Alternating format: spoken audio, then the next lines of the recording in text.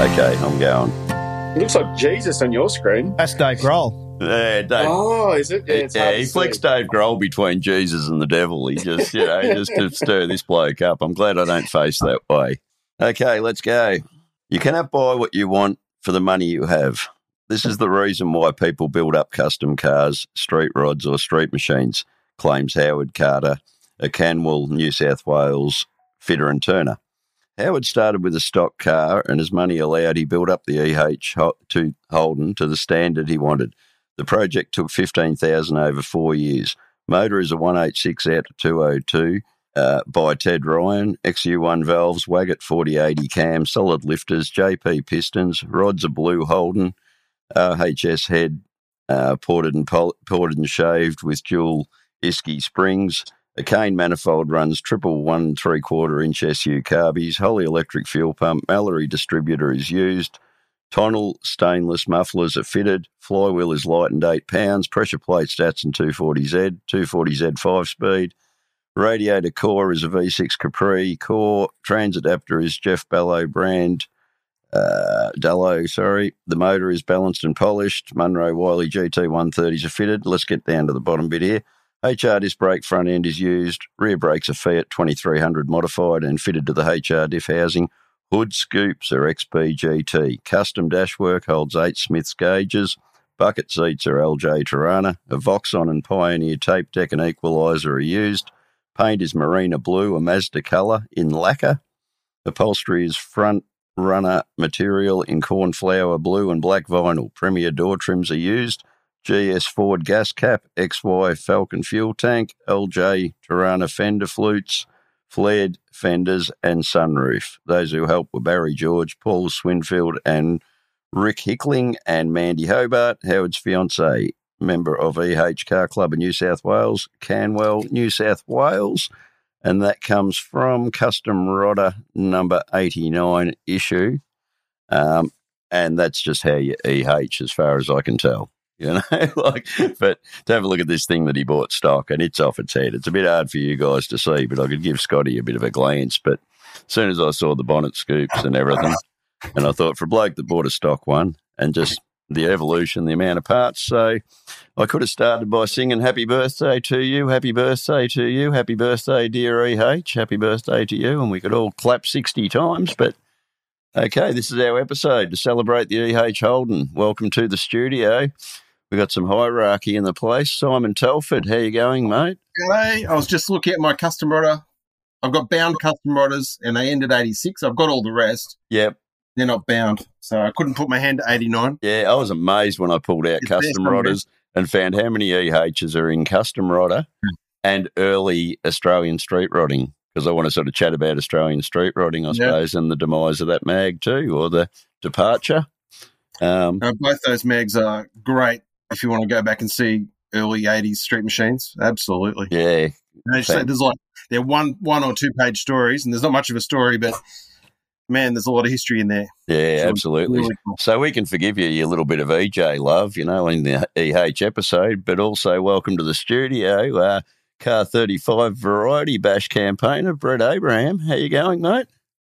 Good, mate. How are you going, Moses? Going real well, mate. I think I don't know the timeline. I think we're about 2.5 years down the track. We started shouting you out right at the outset, so it sounds absolutely perfect to have you involved in this episode. Oh, thanks very much for the invite. Yeah, it's great. No worries. Now, this is where we invite everyone in, and then we just sit here and talk bloody general business normally and just, sit there in the sidelines waiting to see when you're coming back. But don't have a lot to put into general business. I'll also make an apology for AO at the moment because he's been McFucked over by the lads' fucking work roster at the Maccas. So he's going to be joining us close to 1 o'clock, we think. So no dramas. Yep. Rightio. So joined by, okay, so in the general business, I want to deal with the takeover episode. So not the episode before last, which Adrian and I were a bit unaware of, where 4 drunken yobbos got into our studio and took over and recapped the episode. Scotty's here. He's feeling No idea what you're talking about. I was held at gunpoint. Yeah, and Scotty would be able to relate too. This bloke didn't handle it too well when he went looking for his episode with Daryl on Thursday morning. It wasn't there because I thought, well, now what do I tell this bloke who's probably checking Spotify right now and looking for his options? So once I sorted that out and then got into it and listened to it, I could laugh along and enjoy the banter. But, I'm not speaking out of turn by saying AO was thinking about winding back in the next month and a half, 2 months. And, I'll go on record like a lot of podcasts. We don't make money out of this. We spend money on doing it, but I've spent more money on things that were worse for me. After Jamie Clay did his bit of research and went right back through all our episodes and they all sat in here and, sort of pumped us up a bit. And he rang me in the middle of the day and said he can't really walk away now. And I thought I'd be the one with the dodgy memory, but he needed a bit of a reminder of the value that we've put into the community, I guess. So it got him in the feels a little bit. It did, and that was really good to see because, I had the potential to just carry it on, find another co-host, do something a little different because we didn't want to walk away from the format. But, we're going to change things up a little bit. I think there'll be a bit more researched material, involved and, now Jamie, because he's done his bit of research, he's throwing suggestions. So they're going to involve a little bit of homework, so I don't mind that either. But, got him right in the fields and locked him back in. So, well done. Jamie, Dale, Evelyn, Scotty, Rusty. Yeah, what a bloody team, And, again, even Rusty, I was nearly thinking I could bloody put him in there to co-host if it had turned out that way. We're calling ourselves the podcast saviours now. Yeah, no, that's all right, because everyone else wanted to deny that was the impact. Everyone I've approached and said, hey, you know what you've done? Yeah, they think it's a bit too much. But, really happy with the way that's all played out. So that was part of my general business. Then we moved down to the Instacar show. We're still open for entries at the moment, but they were slow to roll in. I'm going into Scooters with the Nash tomorrow, get him to do me valve springs. So I'll be checking in on the trophy. I guarantee it'll be a killer trophy because the work he's doing on my car is mind-blowing. So Chrome in the Goldfields, our Tracy Fisher / Evelyn Wilson event. Entries closed. So they closed Friday. But there's a fairly hefty itinerary and there'll be a lot of cars around Creswick the weekend of the 20th to the 22nd. Now, me Nasher updates the valve springs. That's about it. AO updates. People would realise AO's playing with that Jeep Cherokee at the moment for his lovely lady, but also bought himself a VR Club Sport. So it'll be interesting to watch the evolution of that, but I think he's been a little bit too busy trimming the Jeep to be able to even give it a clean. So waiting for him to put his special touches on that clubby. So, that hood lining on the Jeep came up bloody awesome too, I thought. Oh, absolute cracker. Absolute cracker, and what, just I wouldn't have picked that. No, blend seamlessly, and she's loving it. Like I dropped in to check them out, and but that thing it was like a grid of pins up into the into the hood line and holding it in place, and it's pretty involved. But Adrian's there, but he doing brakes and stuff, and probably relearning stuff that he knew when he had his Jeep back in the day. So it's good to see they're keeping pretty active on that. So. Really nice. I don't have much else to update. AO might have a little bit to come in, but just back to that Instacar show, neverlatecomp@gmail.com. Send in your cars. We've had some killer entries in there of late, Smody, bloody entrance and all sorts of gear, so get on that one. Now, I think it's time to go to our guest questions, and because with all our Zencaster messing around, we've got you both sitting here at the same time, we may as well go for one for one. Sounds good. But what about if we start with you, Brett, with your first car-related memory? Yeah, I had a little bit of a thought about this last night. I didn't write anything down. I guess my first car-related memory starts from boats, really. We water skied when I was kids, and most boats had V8 engines in them, and they were super unreliable. So you have a 10-minute ski. This is in the late 70s, early 80s. You'd have a 10-minute ski, and then they were working on it for an hour. So everyone would gather around. And I can remember this. This is sort of my first tinkering with spanners and screwdrivers and whatever, and they'd often be back up on the bank getting parts off the cars that were in the car park to get the boat going because they all were similar engines. They were 253s and 308s and even some red six-cylinder powered boats, and, they'd keep them going. And Yeah, we obviously had some cars that were just of the day in the car park. My uncle had a GDR LJ. Yep.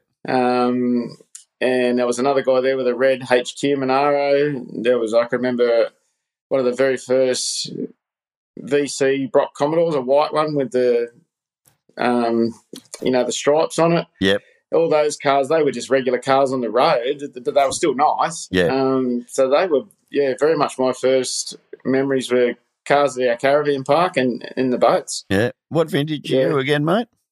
74. 74. Yeah, no, that's all right. Puts everything into perspective. But yeah. And again, those VC bloody HDTs, my old man was loading the car carrier with them. So yeah, real fondness for them when I was back in year 8. Oh, absolutely. I still love it. If I see a white one, I still think back to when I was a kid. Yeah. Oh, that was their everyday car. I walked into a shed to do a pickup of some XRGT seats in Ballarat the other day, and there's a 2-door XE Falcon with Group C flare kit on it. Bit of a weird bonnet treatment. I said to Josh at Streeters, I said, how the hell did I not see this last time? He goes, it's friggin' cool, isn't it? I said, hell yeah, it is. But the bloke's built it in his shed at home on his own. In the world of overpriced ESPs, we're about to see this thing come out and hit the Ballarat streets. So yeah, nice. Yeah. Well, Mr. Telford, first car-related memory. And what vintage are you, mate? Just to put I'm a 72 model. You're a 72 model. I am the old one in the room. Oh, there you go. Year of Brocky's first victory. Yeah. On the mountain. My first memory would be my parents, when I was born, were both had EHs. Yep. Oh. I would have been conceived and come home from hospital on an EH. Fucking ding, ding, ding. Fucking synchronicities. So I can remember that very well. And then same sort of thing as Brett. All my uncles had.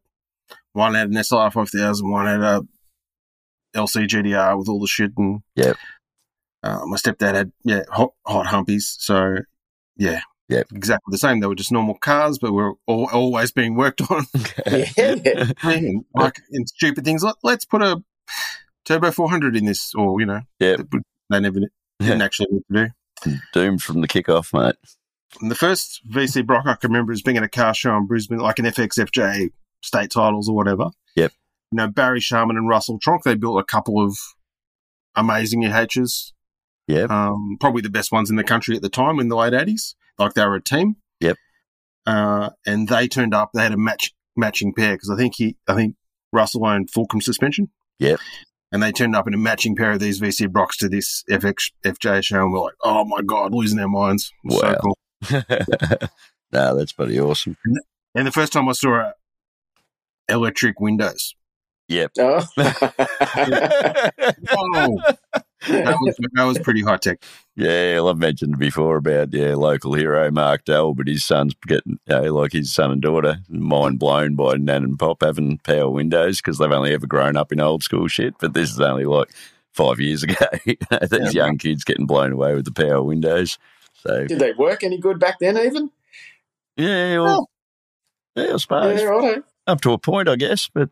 Depends how often the kids play with them, I guess. It's only thinking don't play with that. Only thinking the other day, like everyone who's designed a car is only trying to get through to the next model. They probably don't give a shit if the windows don't work beyond next year, So go back to the amount of effort put into every bloody car design in 1959 and think, well, those blokes were still only trying to get through to the next model. It's unbelievable, the evolution. So there you go. And on boats too, Brett, by the way, I've spent 10 hours on 2 days with a mate so we could have about an hour in his red 6-cylinder powered boat with his family. So no, that stuff still goes on today in the bottom end of the scale. Yep. Now, first car you spent your own money on, Brett? Well, mine actually was a EJ Holden. Coincidentally, I have posted pictures up, and I can do that again on my Insta for sure. It just came about. I looked at a couple of cars with Dad when I was about 16, and then the first couple that we looked at, they were just junk, and then I started scouring in the local newspaper. I lived up in Muswellbrook at that time, and found this EJ Holden up in Scone. I'd always loved chrome bumper cars from when I was a kid. Everyone was into late model VNs and VRs, and that sort of a car, and I always liked chrome bumper style cars. Yep. And it's got to be an influence from Street Machine. I read that from, well, as soon as I could read, I started getting it. Yeah. And probably before I could read, just looking at the pictures. Yeah, and I found this EJ Holden, and Dad took me up there, and it was a really nice, clean car that someone had repainted, but other than that, it was just totally original. Yep. And they had a complete car as a spare except the body. So I had seats, engine, diff, everything, the front end, the whole car, all the panels. And I think they wanted $800, and I was 16, and I wiggled them down to $750. Yep. And then we borrowed a car trailer with Dad's EA wagon, and we went back up, put the car on the car trailer, and towed it home. Then went back up with the car trailer and got all the parts and brought them all home. Yep. Yeah. What a deal. Yeah. Do that one. And then I had that car in the shed because I couldn't drive, so I had it in the shed, for about probably a year, and I took the rocker cover and the side plates off and cleaned them up and painted them, and that was an extension of what I used to do with my push bikes. Yeah. I just got it going from there. I remember I went and bought some Hot Wire mags, out of the newspaper as well. Yep. Painted all them up, put them on, and then put a radio in it. And then when I went to get it registered, I drove down the driveway with Dad, turned to the left, and the front wheels locked up. Oh. And turns out that the wheels that I bought were from a Tirana. Yep. And they fouled on the steering arms when I turned. So I was all booked in to go and get a pink slip for it, and I had to back it up into the driveway and put the standard wheels on and go down the road and get the pink slip with the standard wheels. Yeah. Yeah, learning curve, mate. Learning curve. Yeah. Oh, well, what was the first one you spent your money on, Simon? FJ Holden. Yep. We started with a shell that was not like a $50 body, because you could buy $50 FJs in 1987 still. Absolutely. So that was 2 Cactus. We ended up cutting that up and putting it in the wheelie bin. Yep. A bit at a time. Yeah. Blows your mind now. Yeah, big ambitions. It was pretty Cactus. Yeah. And then we bought a shell, and then decided that was a bit hectic too. Yep. I bought a $3,000 runner from one of the guys famous in the FJ circles, the Brown brothers up in Sydney, Butch and James. And I bought one off Butch, which was a typical brown car, so red motor, triples, 3 in the tree, dropped on its guts. Yep. Massive cam. That's cool. Stupid wide wheels. And, I drove that car every day for 10 years, probably all through uni and first jobs and, night shift and many NRMA call-outs. And we tuned it a bit, put a smaller cam in it and got it a bit more reliable and disc brakes and all that. And, took it to we took it to Tassie for the FXFJ Nationals. Probably the coolest thing we did in it. So we put them over on the boat and drove all around Tassie back when Tassie still had black and white TV and no ATMs. Yeah. And then I painted it up like a Appendix J car, so sort of blue, Valiant cosmic blue with a big white stripe down the guts. And I used to love just driving that car within its limits, like pretending you're, going through the black box of Sydney and pushing it to its limits, and probably not going that fast, but it was certainly fast in that car. Yeah, that's it. Really enjoyed that car. Yeah, nearly channeling Brian Russell with his circuit race and Humpy. Comes out of the corners with one tyre touching down. It's a wicked car. Yeah, still like the Appendix J guys, bench seats, the whole thing. Fantastic. Okay, so I've closed my book. I'm that excited by the stories. Okay, so now we're on any regretful sales or missed opportunities, Mr. Brett. Oh, wow. There's been many missed opportunities. One that really bloody stings. Yeah, this is probably a bit of a left of field one from the standard, but I remember one time in about, in the middle 90s somewhere, I looked at a Series 3 RX-7. It was a white, super clean car, really nice original trim and everything.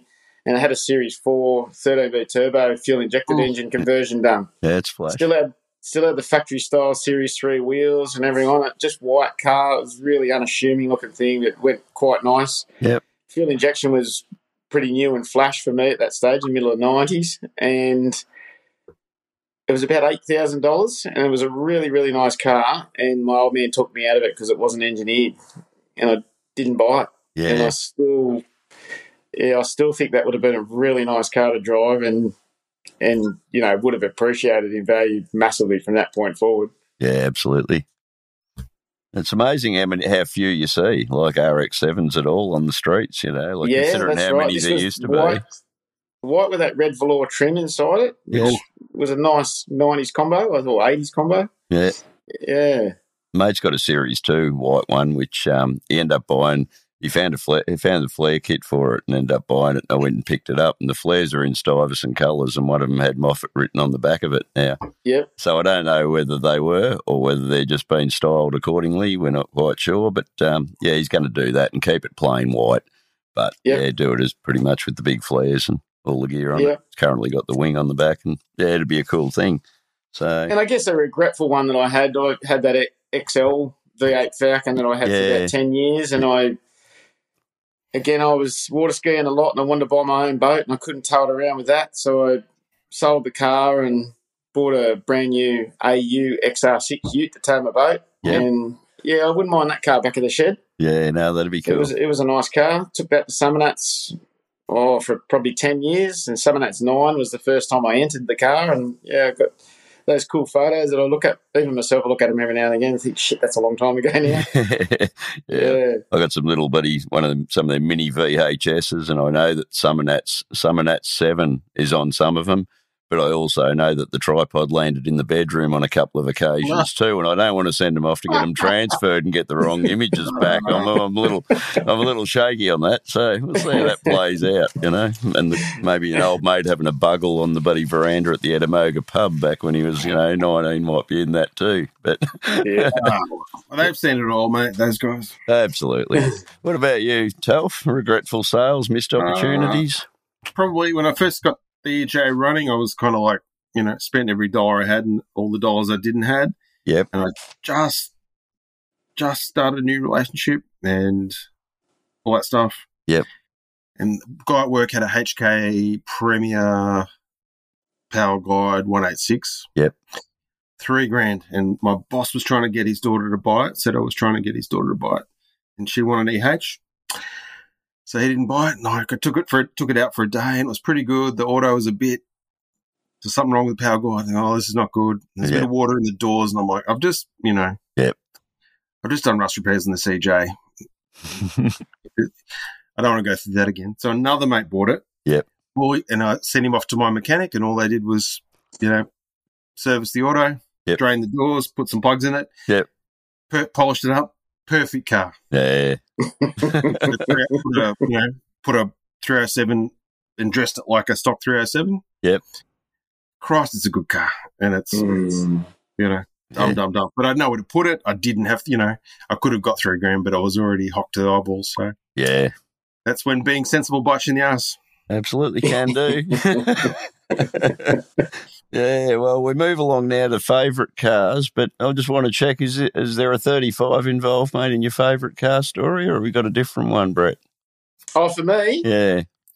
Oh, look, as far as driving a car, I've had more fun in that car than any other car I've had. I've had that for 10 years now and doing the variety bash in that car, just where we go, what we see, the roads, and it's a great car to drive, really nice car to drive. But no, my favourite car, I guess, my 53 Chev at the moment is my favourite car. I love getting that out with my kids and going to shows. And yeah, that's beautiful. Certainly a head turner, and I do enjoy it. Yeah.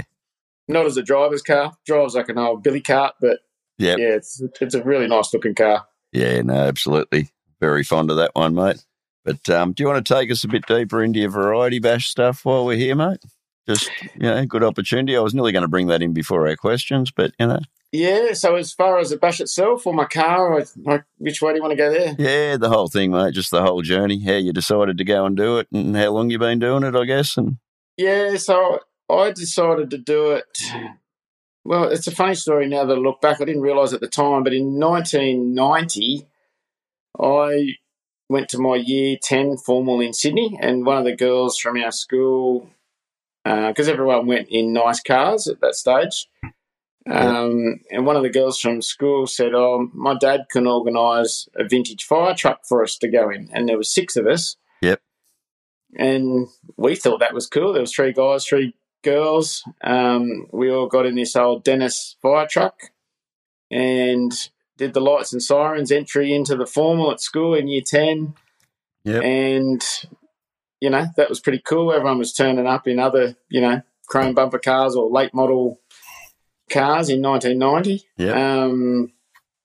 And then, so we got a lot of photos of that, of course. And then I moved to Muswellbrook at the end of that year, and not too long later, I'm going to say like the 93, 94, I started noticing these cars getting around Muswellbrook, a lot of EHs and EJs and old Humpies and stuff like that, and they had a lot of stickers and lights and whatever on them, and I realised that they were variety bash cars, and it looked like good stuff, and there was a lot of people in Muswellbrook at that stage involved, and the Newcastle Variety Bash started in 92 and had started in 86 in Sydney. And at the early days, there was about 25 to 30 cars, and there was about 6 or 8 that were just from Muswellbrook, which was pretty unusual because Muswellbrook's about 2.5 hours northwest of Newcastle. So those guys cottoned onto it and got involved really early. And, just seeing all those cars around town, getting wheels on them and engine work and tyres and whatever else. I used to see them pop up all the time. And, they were steel bumper cars that you used to see on the road a lot. And, I always liked that. Yeah. So when I got a little older, I realised that was something that I really wanted to do, and I learned about the charity from that. And then I got involved in around 2010, helping a mate get a car ready, and I didn't go with him and then end up buying my own car. No, sorry, I did go with him when I first started in 2012 is when I first started. Yep. And so I did 2 bashes with him in a HG Premier. Yep. With 253. It was a cool car. Hell yeah. And then I did 2 in a RB30 powered EH. Yep. And that was one of the guys from Muswellbrook. Yep. And he'd done every single bash at that stage. So when I did it with him, it was his 20th and 21st, so they had a huge celebration for his 21st bash, and so that was cool to be alongside him for that. Yep. And then I tried buying that car, and he said, no way, family's going to bury me in it. That was his goal. And then the car that I've got came up for sale, and I always loved it, and I bought it like literally 2 hours after knowing it was for sale. Yeah. Yeah, so... And that's in its current guise? That's how it... Very similar, very similar. I've probably had the whole car back apart and back together again over 10 years because they do get a bit of a hard time. It's had different engine and gearbox and, rebuilt the brakes and all different trim. But the outside basically looks the same. I haven't repainted the car. It was repainted 12 months before I bought it. Yep. But it's the longest running bash car, muck around, say, in the world. It's been doing the bash since 86. Yep. Done close to 50 events. It's done events in New Zealand, every state of Australia. Yeah. Multiple times. I don't even know how much it's raised. There's all sorts of numbers get floated around. It's possibly made the $1 million mark. Yep. I've got a bonnet of showing all its early bashes from 86 up until the middle 90s. It's all hand painted, a map of Australia with the route all hand painted on it. Yeah, really cool. And I often think now that it's becoming way too valuable to do that to the car, but it's sort of that car's purpose. So yeah, that's it. And as long as I don't dent the quarters or the roof, I'm happy to keep running it as a bash car. Yeah, I couldn't think of it being in better hands, to be honest. And you're sharing those bloody missions with the kids and everything as well, mate. It's fantastic. Oh, it's awesome. It's so much fun. It's a lot of fun. It's the journey, and I've said to a few people. And, being in this forum, a lot of people understand Drag Challenge, and I've spoken to Bruce Howie a lot, and it's very similar to Drag Challenge. It's a big group of people going on a drive. Yep. Everyone's breaking down and we're helping each other out. We've got destinations that we have to go to and get photos, and there is a lot of similarities to that. outside of the racing side of it. The camaraderie, it's awesome. And it's an annual event that you really look forward to big time. Yeah, and so that's what I wanted to do here too. While everybody's celebrating EHs and their 60 years, I wanted to celebrate the quirky, the obscure ones, because, they were a go-to for all sorts of, from rally driving to drag racing to you name it. I think every town had a black EH with a set of tunnel rams, cars like that. So chrome wheels. Yeah, that's it. And the running gear in yours, just for anyone that's curious that doesn't know the car? It's a mix of VN and VR Commodore. So it's a VR V6. Yep. Fuel injector, just standard. Largely, it's got a few little things done to it, but the matching 5-speed. Then it's got the 2-piece tail shaft, which keeps the tail shaft right up close to the body. So when you're off the road, you're not denting it. Yep. It's got the disc brake rear end out of a VL Commodore. Yep. All reset suspension. It's got a HT front end in it, which a lot of people find very unusual. Yeah. It's all been plated and braced and whatever else for, going pretty hard on the dirt. Yep. That gives it a track of over 200 mil wider than standard, and that's why it's got quite pumped guards to cover the tyres. And the VL diff was a really close match. So the track between front and rear is really good, but it's a hell of a lot wider than standard EH. Yeah. And that makes the car on the dirt really stable. Yeah, no. It's a good thing to drive. I've no doubt. Now, are we going back, we're discussing EHs, but are we going back to EJ, or is that too much for me to assume, Telfo, when we talk your favourite car? My favourite car I've had? Yeah. It's one of my favourite cars. I love your car, Telf. EJ was a massive part of my life, and, the same sort of thing. Like, it's more about the family and friends stuff. Like, the family helped build the car, and then... There's a bucket list item too, wasn't it, to build a car with Paul? Was it Paul Kelly? Or was he involved? That just happened by, so that happened by, Paul's one of my uncles. Yep. Car uncles. Yep. And he used to have a barbecue every Saturday morning, and all his greybeards would come. Yep. And I was much younger. And at the time I was out of FJs, and one of the guys they're always buying and selling cars, these old fellas. They had like an EJ wagon there, and I did the run to the hamburger shop or whatever for him, and I went, you know what? I miss this. I miss having an old car. Yep. I'll keep my eye out, and of course, once I said that, they found one for me and got the ball rolling. Yep. Yeah, did so many, nowhere near as many miles as Yuri H has done, Brett. But it's been to Buckledon, Alice Springs, and, Sydney to Queensland multiple times. And when we were living in Sydney, like every Saturday night, we'd pile in it and go to gigs. Yeah.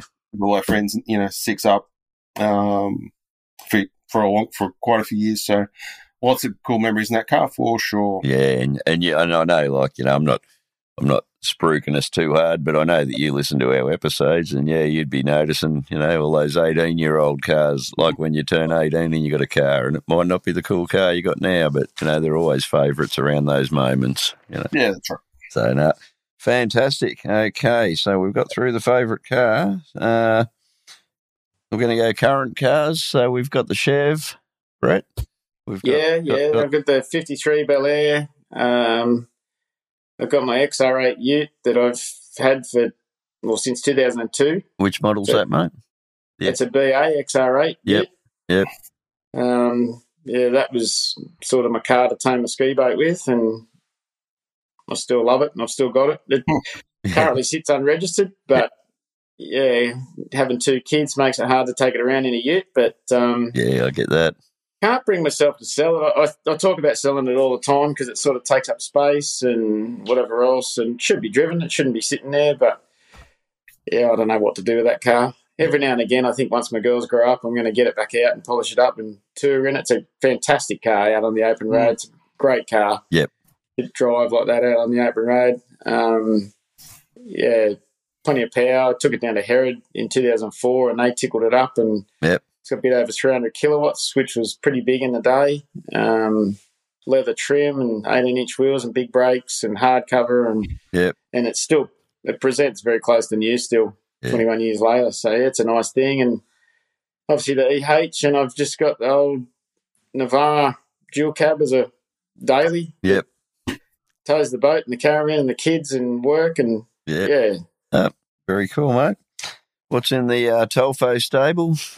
Not much at the moment. Our current house is at the beach at Seaford in Melbourne, and everything rusts. So we figured out pretty much after one rainy season that we're not going to keep any cars here. Yep. So the EJ's with a mate, just sitting there waiting to get fixed one day. I had a 1-tonner which I've sold off. Yep. To a guy from not by Holden but up that way. He flew to Melbourne. I met him at the airport, and he drove all the way back. That was cool. Yep. Went to a good home. The only old thing I currently own that's mine is I've got a 72 Triumph Tiger. Yep. Motorbike, which we love, but probably trying to move that on too soon. I've had that 15 years. Yep. And then once we get a new house, we'll be start looking around for a project because we miss having that car to hang out, go on road trips and go to gigs with with our mates and stuff like that. Totally. The work keeps me pretty busy, like in that so all the cars we do at Carnage, that keeps that part of my brain occupied. Like, so much budget. Oh, how much? How are we going to do this? How are we going to do that? Oh shit, we've got a pink slip for this. Or how are we going to get this engineered? Yeah, probably does most of the physical work, but it's all in my brain, and so it ticks that building a car box for me. Yep. I'm currently the Unique Cars magazine had a C10 Chev, which we're doing up to move on. We've had that car a long time, so I've been doing little bits and pieces on that and enjoying that. That's a ripper car. Yeah, good thing. No, good stuff. Let's go. It's good to hear that the intent is there to get that EJ back on the road. It's if you just do the Simon Major thing and squint your eye, you squint the back part away, the rest of it's fine. Yeah, and you just got to fix that back part. So you want that incident on the record, mate? You want to give us the details of the accident? Oh, it's not that exciting. I was driving to the Mud Run, so the Mud Run's a really cool event up your way, actually. Yeah, it's about 40 minutes from my place. Yeah. Really, really love the Mud Run, and a lot of so down here, Big L, Leon, Damien Kemp, Chris Thara, a good air photographer, from all our Geelong boys. They love a big road trip, and they were heading up there, so I thought I'll tag along with EJ. Have done, but they were already. They think they'd gone somewhere else. They were already up there. They were already at Coffs Harbour or somewhere. Yep. So I finished work and left late, as I do, and it started raining. But I've driven that car in every kind of weather. It's never bothered me. Yeah. And just conked out on the M1, and there's no pullover lane. It's just a lane. Yep. And EJs don't have giant hazard lights. No, indeed they don't. I looked at it and went, you know what? If I pop the bonnet, I can probably fix this. But it's dark. It's dark and it's wet. It's dark and it's wet. And it's, I've got to get over the other side of that fence now. So I just jumped the fence, and sure enough, boom. Yeah, collected it. So that was the end of that. And we towed it back to work. There's a guy, really cool dude, I know through just Summonats, he's got a Lincoln Continental with a Barra in it. Georgia dad built him this fuck off Barra. He's a maniac, this dude. 1,000 horsepower Barra Lincoln. In a Lincoln. So cool dude. And he's in his work vehicle, which is a safety vehicle covered in lights, and he sees it. Yep. And just he knows what it is straight away, and he pulls up behind me and puts all the lights on. And so he ended up waiting for the tow truck, and he drove with me back to work because I wasn't in a good state. Oh, no doubt. And so I really appreciated that. Yeah. And then I went, well, what am I going to do? I'm not going to sit here all weekend. So I walked the dog and then looked up flights and hopped on a flight to Port Macquarie or Coffs Harbour, one of those two, and they picked me up in the pickups and gave me a beer, and away we went. Yeah, that's pretty excellent. How long ago was that, Telf? That was a long time ago now, wasn't it? Yeah. Oh, maybe 5 years ago. Yeah. Oh. Yeah. I'm trying not to think about it. So yeah, no, that's all right. Well, we'll take you past there. Let's move you straight to your dream. But, it does happen a lot, and it's given me a lot of empathy. Yeah, when it happens to other people, that's for sure. Yeah, well, let's move you straight to your dream car, money no object. Let's fantasize, mate, right now. That's a tough one. Probably, I'd like to build a replica of the Blue Jay FJ. Yep. Custom. So that's probably the most famous 60s custom Humpy. Yep. Of all time, which has disappeared. Nobody knows where it's gone. The Andrews brothers built that. Yep. That's a super cool car. I'd love to. Yep.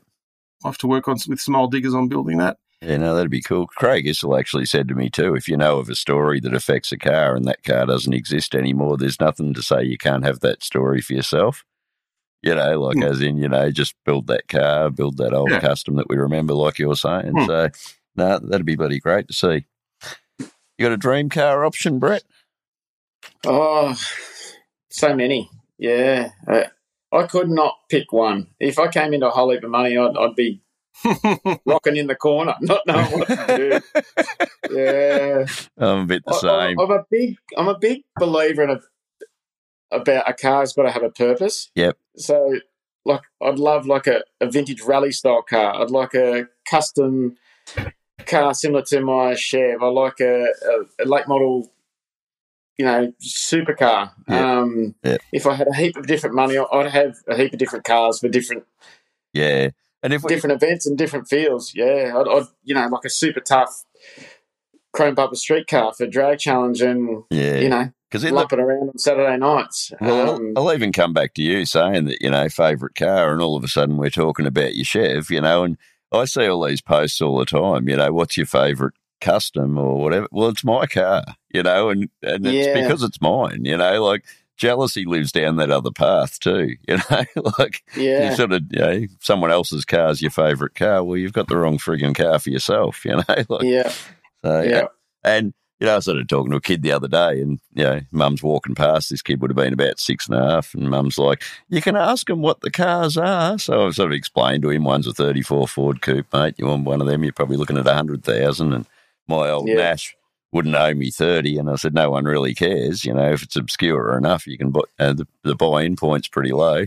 And then his mum goes, oh, he's been talking Lamborghinis this week. And I'm like, yeah, well, you got to start somewhere, lad. And she goes, oh, and he's infatuated with Teslas. And I said, well, you need to knock that out of him or he'll never get to drive a bloody hot rod. And just walked off, So there we go. That's a good one. Now Scotty's back because he just stepped out the door right in time for his buddy and back in for his questions. Go for it, Scotty. What questions? Your question, the Scotty drop, which is the 8+1, I guess. All right, lads. It's an easy one. Favourite TV or movie car? You first, Telf. Yeah, all right. Obviously, the Mad Max Interceptor is the obvious one. If I could have a second one, it would be the one-tonner from the Steve Bisley movie, which I've now forgotten the name of, like a Gronk. But they made it just after Mad Max 1. I'll look it up in a minute. Yeah. I'll look it up now. Is that the one with the stripes on it and stuff? Yeah. Step-sided, was it? Yeah, Mel Gibson was in it, actually. Yeah. There was one for sale going back. Oh, yeah, maybe it's the car. It's like there were two. Yeah, because Nick Corbett, local hero to me, he was going to build himself a step-side, and I kind of tagged him to it, and I think he was half interested. Yeah. Chain reaction? Chain reaction. That's there we go. We got it. Yeah. Geez, not very often I do that. Nice work. Search my brain and find an answer. Again, so many. Yeah, that's it. What about yourself, Brett? It's a car that I probably wouldn't own because it's not really my style, but I love the movie and I love the car. Being in the movie is Smokey and the Bandit. Yeah. Just a cool video that I've watched so many times when I was a kid. It's fun. He's up to no good in it. He's got the nice lady with him. It's just an all-round cool movie, cool car. Got the trucks in it. I reckon the Trans Am's probably number one at the moment for votes. Yeah, it's definitely running high. Yeah, right. Yeah. Close would be the Interceptor. Third, maybe even the DeLorean would be third. Yeah, well, I was standing next to Neil's DeLorean last night down the hamburger cart. Yeah, he's out for a drive, but He was sort of telling me about when you buy the DeLorean and you get the two different scourer pads with it to clean it up and refinish it, but he gives it the WD wipe down every now and again, and it's really interesting. And he's got a Bricklin as well, but he was telling me there was only 3 cars that had the gold wing doors, and, you know, it was either a DeLorean, a Bricklin, or the Mercedes, and he said the Mercedes was the one he was never going to be able to afford to buy. But this Bricklin's got a Clevo and stuff in it, as per new, which is pretty cool too. But he's fun. He turns up in a bubble-flared bloody Tirana up around our little social gathering at the lake, and it's got a sunroof in it. So I start praising him straight away for its glass sunroof. Oh, I've got a few cars. And he just turns up every now and again with something different, you know, and just a good bloke and just a little social catch-up we do. So we've got Adrian's just walked into the studio, guys. Yeah, well, you've been called AO, Adrian. We've used all your names up to this point, so, you know. Hey, Mr. Jordan today. Yeah, Jordan today. So what goes on? Hey, not much, mate. We got 3. Hey, gents. We got 3. G'day, mate. Apologies for my tardiness. You got to do what you got to do. We've been going 1 for 1 through the Never Late 8+2, and we've just had Scotty's drop. Do you remember the one that came after that? As in? My new one? Oh, as a specific favourite pastime that we might not know about. Yeah, passion that we might know about. That we might not know about. That's it. So, Telfo? I'm a bit of a dancer. I do rockabilly dancing and swing dancing. Did a lot of that in Sydney. Going to gigs and hanging out with people, and it works in with the cars. Yep.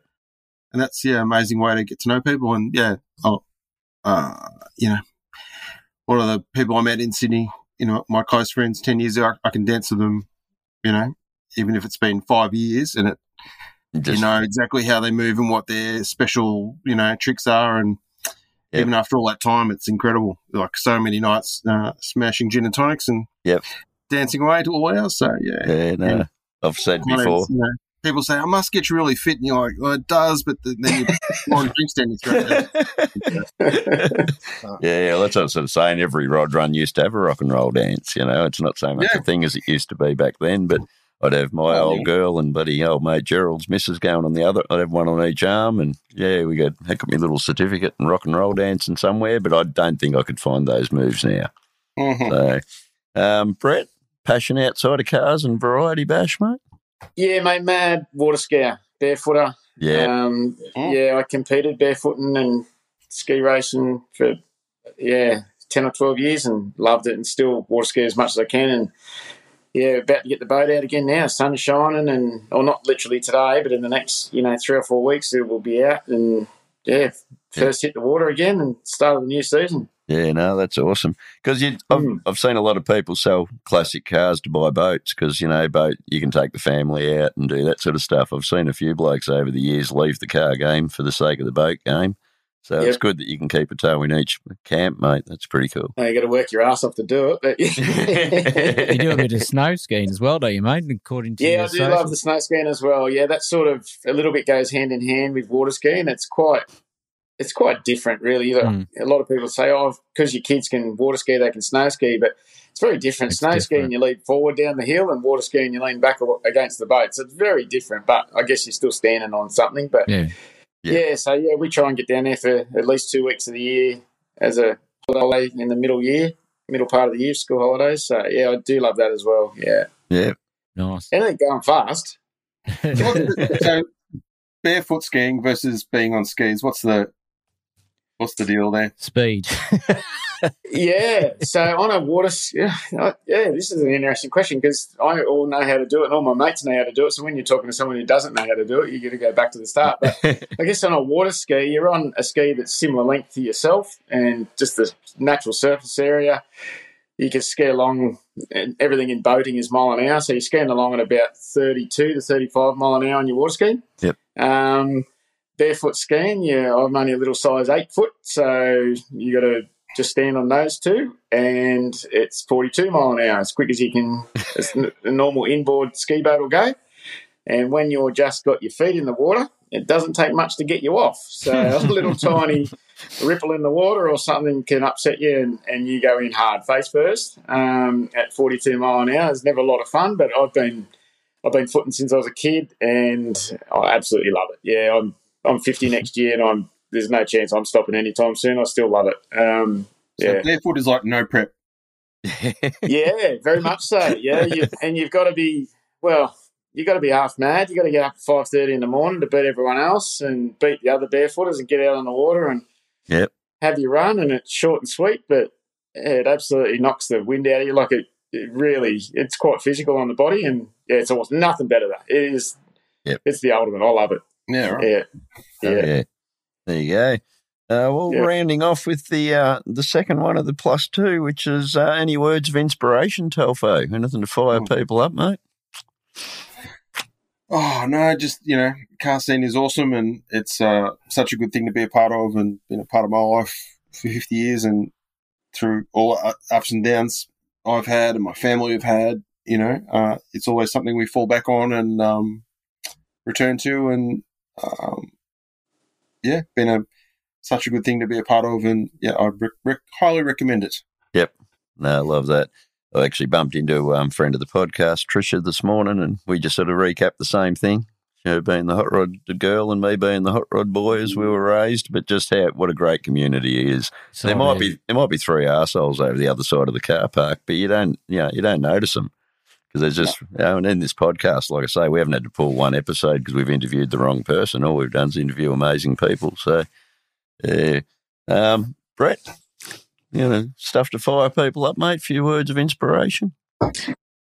Oh, geez, I don't see myself as an inspirational person. I look to others for inspo for myself, but no, I see inspo in a lot of things, and for myself, I guess inspire my kids. I suppose I remember someone telling me once about you can sit in the stands and watch the game, or you have a choice and get on the field and play the game. Yep.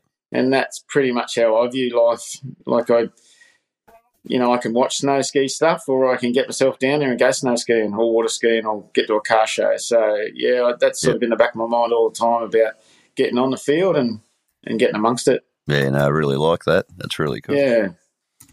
Well, Adrian, here's your chance to go fanboy, mate. You could also update us on your purchases, but haven't got Telfo to recap his Street Machine tenure, so you could fanboy a bit here and find out how that all happens. Oh, right. I wasn't sure where you'd been, but all we've done is, I suppose before we dive into it, but Telfo, how did you get involved with Street Machine? How long you been doing it? And I usually ask this question when we've got Street Machine related people. Yeah, and we normally get in before the 8 questions, so I've left it for you. I'm gonna duck outside for a second, just water the woodshed, mate. Righto.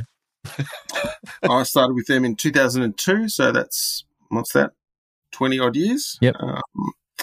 You get less for murder.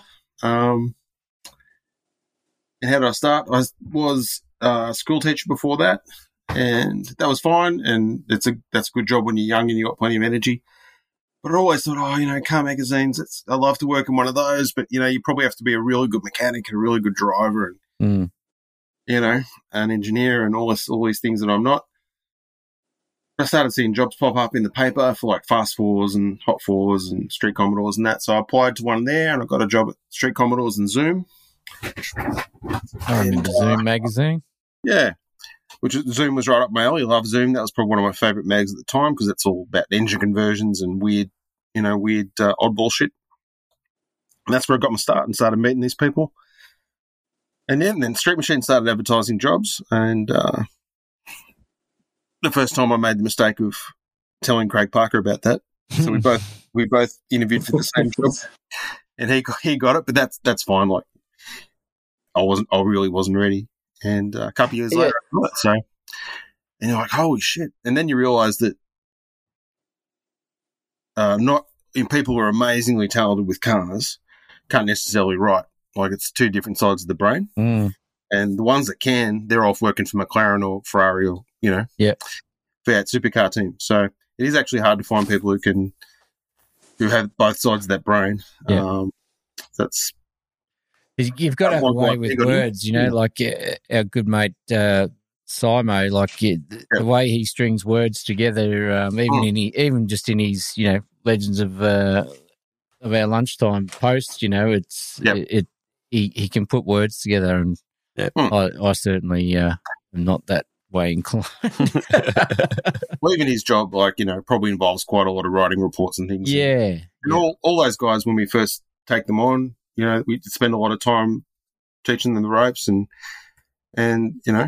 some comes easier to some people than others, but they all get there in the end. Yeah, and really guys like Simon and Boris in Perth and Dave Carey in Adelaide, they're just incredible dudes with so much knowledge and so much passion for the sport. The thing that I've also noticed, just probably branching off from our topic just quickly, but and it's probably just spurred from the memory just recently because I've just had a flick through some old magazines, but the writing, obviously there's different people over the years, but if you go back to the 90s, the writing hasn't really, like the stories don't change. The way they're written, they don't really change very often. Like there's still a certain aspect that it was there then and is still there now, and I think that's a bit of a testament to what you guys do. I think it's all, you get different people doing it, but it's all still very familiar. Yeah, goes through trends like when Ralph and FHM were always lad mags were really big. Yep. The stories probably went a bit jokey, and they're probably trying to go down that. Yeah.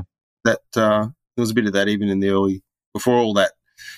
They'd always have some kind of set up some kind of joke in the start, but these days, especially if you're doing a big complicated car like Howard Astle's, latest creation or whatever, you haven't got time to muck around. That's right. Explain why this car is cool and step people through it and go. And it's a big responsibility to tell any car story. Do you think it's easier now with the likes of Howard doing his YouTube that a lot of people have already seen and followed the build? Do you think it's? Do you think it's a bit easier? It takes a bit of pressure off, or is it still there? No, it's still a big thing because it's there forever, and it's when people Google it, that's what's going to come up. Yep. So you want to get it right and do them justice. Yeah. In some of those cars, we just sent the magazine away with that forged XY that was it. Yep. Matrix, so that's the green one. Yeah. From Queensland. And you could really write a whole book on that. You could write a book. I think the only time that's ever happened was Rod Hadfield's Massive Attack Chev with the... Yeah. Oh, what a car. Cruisin' did a whole magazine on it. The whole... Yeah, I've got it. Yeah. And, there's been quite a few cars, when I say quite a few, probably a dozen that you think, they deserve the same thing, Yeah. Something personally I need to know when I see you just busy, whether you're either walking around just talking into your phone, doing videos, things like that. Like I miss a lot of opportunities. I turn up at a car show somewhere and all of a sudden it's just a social gathering of mates and, I walk away and I'm heading home going, geez, I could have got some content there, should have got some content there. How do you keep pushing yourself forward in that space? It's a bit different, I suppose, when it's your employment. It's definitely a job, and nowadays it's 24 hours a day. Mm-hmm. Like people message you, all the time, and they have tips. Have you seen this car from the back of Burke? And there's an old digger driving around in an E49 Charger that's original, but that's full of rust, and he just drives it every day and parks it outside the pub. Shit, I should track him down. So it's good that way. I did it to you. There's like 1,000. It kind of blows your mind. There's 1,000. So many stories you can tell. Like even at Summernats, always come away. We could have done more. There's more stories. Or you get to you're going through the photos on Monday after Summernats. You go, I didn't even see that car. Yeah. Like we've got 20 people there. Yeah. And nobody spotted it. You go, what the hell? I think one of my highlights just it up and was on the piss the whole time. But I think one of my highlights in the last 2 years was the thumbnail of me standing next to you a bit sheepishly at the yearbook launch, but then just mentioning Burnout Pete and his old man and his XR, and then all of a sudden I'm looking at the People Like Us feature and there's Pete and his old man and the lad, and I'm like, that's pretty cool. But there's a good heads up on that car, and he's a good fan, and he's not on social media. Like he's going, those people miss their moments too at times, I think. So, there's a lot of people that aren't, that's for sure. Yeah, no, that's really cool. Telfer, I've got to say, I think you do a brilliant job in the mag. Yeah, very, very much. So I think it would be so easy for the mag to fall over in the current world. and that would be one of the greatest shames ever. And I think you and the boys, a couple of the boys you mentioned, and Carly as well, I should not forget the girls, turn out, I think, a fantastic product, and that's why it's still alive and hopefully is going very well as far as the bean counters are concerned, because I absolutely look forward to it. As you've probably seen on some of my posts, it's been a huge part for me, and it's really, it's kind of like that local newsletter that you can grab and like there's not a month that goes by now where there's not a Never Late podcast fan or a Thumb Slappers fan that hasn't got their car in there. Look, obviously the word has gone around, and every single month I flick through, and that's one of the first things I look for. I go, who's in here this month? And, there's always somebody. And then we got one on the front cover this month. Yeah. Then you got Heath. Got Heath and Jacker just shooting for the Sunday sesh as well, and like the fact that the people who are working there are so involved, as well. It's cool to see someone like Jack into that. So Jack, for people listening, is one of our young riders. He's only in his early 20s. But he loves. We got two young guys. Keen's one, Jack's the other. Keen's more into. He's got an Old Patrol and he's got a S13, but he's got SSU. But he's more on the sort of Jap side, and the drifting. He's really into the drifting. Yeah. Whereas Jack is like fully into the 80s stuff, and knows who all these people are. Yeah, it's amazing. Like you say, Mark Sanders or Craig Parker, whoever, he knows who that is. He knows who there's. He wasn't even a glint when those cars came out. So it's really those different passions that those people have make the whole magazine better. Yeah. Yeah, it's true. It's not a magazine full of Sylvias or Patrols, those two cars you mentioned, but still the input. Every now and again, I think nearly they could be included, but there still is the old person that will have a beef about it. It's certainly not me. I love the diversity. It's brilliant. I'm on the record. I'm aiming for zero exclusion, not zero emissions. Like anyone burning petrol's a friend of mine, and we're going to get to that stage. That's not far down the track, and I really enjoy the way. And now with the shutdown of ASR, Cruising's a great magazine and it crosses over, and I really enjoy that. But I dare say there's going to be more hot rod content turning up in Street Machine as well. Like you guys have picked up the small cars that lost their magazines. You seem to be there to just pick up the pieces when things fall over. So, but one thing I've noticed by going back through issues of Street Machine, what's the last high-end EH build we can remember? Because we haven't had one in there for a while. Like super high end. Like we had a black one last issue with, tunnel ram, small block and all that stuff. Yeah, which is what I talked about the other day. Every town had one and I love them. But Adam Labreeze, the wagon, Nomad. Oh, no, the wagon. I actually did, I did a top EH thing a few weeks ago online. Oh, yeah. I loved it. It was fantastic. I forgot about some of those cars that you included in there, and I was like, oh, yeah, that one. There's another one. I was amazed. So that's on whichcar.com, and somehow I missed that. Yeah. We're off whichcar now. We're just streetmachine.com.au. Oh, yeah. Right. Yeah. Oh, there you go. Nice. Bloody hell. Nice. What anniversary are we up to? It's the 60th. 60th. Yeah, 60 years of the 60 years of EH? Yep. 63 to 65. Yeah, and again, I've noticed, I feel like there's an absence of EHs in the build scene at the moment, so get building. You know what? HDHRs are everywhere. We would have featured 2 HDs in 20 years. Yep. And in the last 3 years, we've featured heaps of HDs. Crazy. It's funny how things cycle around, but I think, is it Rod's Customs doing a pretty sweet-looking ute? Rod's Collars. Is that the one? The pretty off its head ute? Yeah, he's a gun. Yeah, that's looking pretty good. But anyway, we probably should move on with the celebration of the EHs are starting to get to a point, though, where they're becoming collectible. They're not XYGT collectible, but you try and find an EH body these days. There's a big one went up this weekend. This week, did you see the one Daniel Cassa's got for sale? I did actually. See that. That's a brilliant looking car. $80,000, and It's like, I mean, there'd be more than 80 grand worth of work in that. Yeah. And then people are kind of pointing at it going, well, maybe there's 80 grand to finish it. You know? Well, it probably is, but at the end of the day, it's a pretty high caliber build. It's a mountain of work no one wants to do. You know, we all want to bitch about the price of it, but, you know, no one wants to tackle it. No, it'll be a killer car for someone, so... And it's good that he can just sort of nut those out like that. It's a real shame to see a car get that far and pull up. You always wonder what happened. Hopefully the person buys it and continues on the dream, because it's a long way in. I did a little bit of Googling on the EH because, look, to be honest, I've never had one, and I don't think any of I think maybe back in the day a couple of blokes I knew had one. I know one of my mates has got a wagon at the moment. He's had that for a long time. But it was actually the first one with a red motor. Yep. I didn't realise that. I saw a purple wagon this morning, mate, in Ballarat. Purple wagon. They were the first Aussie car to make 100 horsepower. Well, there you go.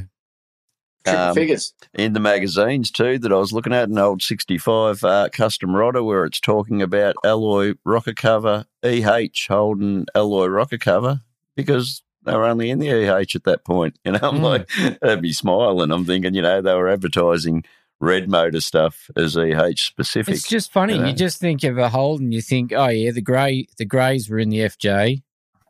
Like the grey motor FJ, and then everything else was red motor. You just, until you actually look into it, and realise the EJ was the grey. Yeah. It's crazy.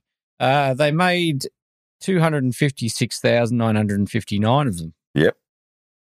In only 18 months. Yeah. And it's not a bad record, is it? Like, that's a lot of cars. My old man only wants one. He just wants a standard. There's one for sale at Fastlane, mate. I'm sure he can do something with that. Well, we'd be selling more than the Corvair to put him in that. There's your inheritance. What else have I got? Like it. Oh, the S4. Yep. They had to build 100. They made about 126 from what I'm reading. About 100, I think, in Sydney, and 6 were in Melbourne. So I've got some inside news on this as short as 2 days ago. One of my sponsors and local bloke here, Ray Nixon, he is an absolute EH tragic. His dad's got EHs, he's got EHs. They got panel vans and premiers and everything, and he has got involved in this EH register, which has sort of been on pen and paper for about 15 to 20 years. Yep. And he's a little bit of a computer guru, and he was just telling me it was 2 nights ago, he's now launched it as a shared, I can't even tell you what it is, it's some sort of platform app or something. Yep. And there's about 5 people now running this EH register. Yep. Or EH register, and there's a Facebook page dedicated to it. You can enter your details on there, and they'll send you a certificate of when your car was built within a few days by its body number and chassis number, and they're getting right into the numbers like these XY guys do. Yeah. And, he's got some interesting information coming up about these S4s, so I won't steal his thunder just yet because they're still trying to nut it out. But they were, as far as I'm aware, they were the first factory performance car offered in Australia. And they had a larger fuel tank, different front brakes, and it's something to do with the steering column. Thicker tail shaft. There was something else, hardened gears or something as well. Okay, in there as well. That was on Wikipedia. So that could be brake windings. Yeah, the front. Yeah, there was something with the front brakes, definitely. Yeah, wheel cylinders a little bit bigger or something like that. Yeah. Well, I found he's working like crazy on this register at the moment. Project. So it's going to turn out. I think he said the other day they've gone from roughly 1,500 cars to a bit over 3,000 cars in about 6 months. That's good. So I've sent him my information, and I've got 3 other mates with EJEHs we've been sending our information, and I'll have to get me mate on with his wagon. So it's I can't remember the exact name on Facebook. It'd be but really. If you look up EJEH, Oh no, I'm all for these registers. I think they're a great idea and a great initiative because it like in it's be good to know how many of these things are left. I know there's a HQSS register that's I think a relatively local bloke, Andy Lee, runs. Yep.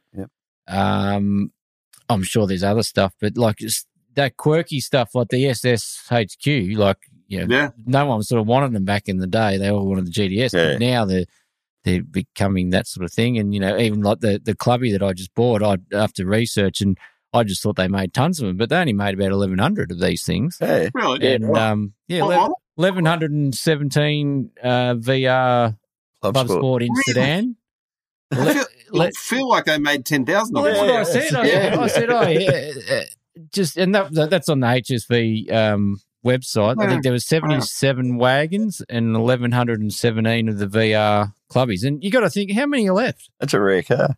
Like, out of 1,100, there couldn't be many left. Like, dickheads writing them off and whatever, which it really surprised me that. I thought there would have been more. But anyway, I mean, I suppose the VR is probably that first of the newer shape, I suppose. After that, they probably blew up. I didn't look at VSVT and all that sort of stuff. Well, HSV was in its infancy then, really. That's it. That's right. It's one of the first of, I mean, they had them in VN and VPs, but they weren't really that sort of that popular, and I think the VR was probably the first of the good-looking ones. Well, for my anyway, I think it's the best looking HSV ever. Yeah, so I'm really keen to see that what comes of that register because I think it's good. Any history is good. It's funny, like talking to Ray the other day. He's saying that it looks like the factory were building batches of about 10 or 12 by body number, so they would have prepped the paint booth and run through, say, 10 or 12 Winton red ones and then Fowler's Ivory. So, unlike today, when I went to the Ford factory in Geelong not Geelong, Broadmeadows in the middle 2000s, and every single car was made to order. Yep. They didn't make any car. So all the dealers ordered them. One white one, one red one with this trim, and every single car back then in the middle 2000s was made to a specific order. So whether it was an individual customer order or a dealer order, they were all made to order. They didn't make just stock to put on the shelf. That's funny. I actually, now that you mentioned that, I started selling cars in the early 2000s, and I can actually remember the dealer principal and the new car sales guys actually, this is at Toyota, flicking order sheets for Hiluxes and Camrys and we'll get a couple of this spec and this, which you don't sort of think. Yeah, you don't think happened, but it definitely did. Even later on, even Mazda, they were building Mazda 6s and Mazda 3s and specific, colours and whatnot. So when I went and bought my XR8, I just went to the local dealer and told him I wanted to order one of these utes. And I wasn't able to from a local dealer. And I said, what are you talking about? I said, I want this colour and this trim, and can I place an order?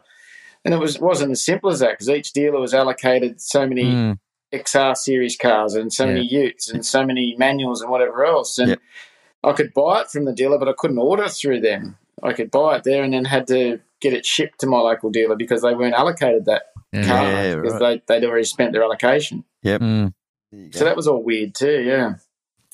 I found a podcast the other day which I hadn't seen before, which is hosted by David Brown. I think it's been around since 2016, but it was an EH episode because I just typed in EH, search podcasts. But it was an Alan Finlay that was racing his EH, but he even commented in there about someone said, what was it?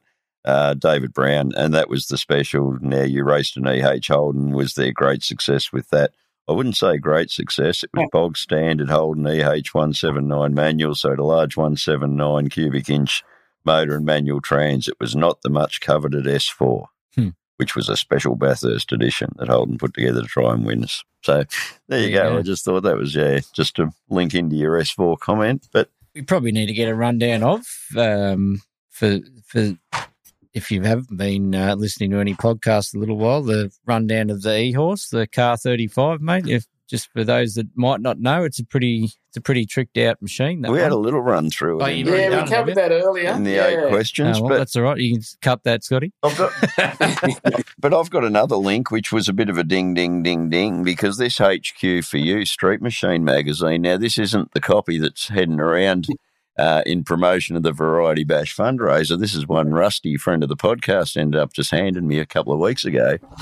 But in this magazine, on page 114, there is a glorious EH, which you've had the magazine in your possession, Adrian. Yeah. When you donated. Golden Glow, called Eldorado. Deep dish slots. Yeah, what do I write down? It's John and Leonie Tate. Pumped rear guards, gold velvet used liberally, Crown 4-speed, triples, 8-inch diff with 9-inch axles, big fuck-off indies and TAs, and it's fucking cool as. Like, I don't know whether you can see that right across the friggin' room. I remember that one. Yeah. I do remember the car, yeah. There you go. Yeah, I know we've got an expert in our bloody midst that'll remember all of them and, mention the ones I don't remember, but I just thought that was pretty cool when I pulled that out. There's plenty of EHs in those early Street Machine magazines. Yeah. There's lots of them. And I think that's why I'm noting their absence at the moment, and again, in light of HDs and HRs, but just not a lot. Any particular favourites, Brett, from back in the day that you can think of? I've had a look through a couple of old magazines and... Can I just interrupt?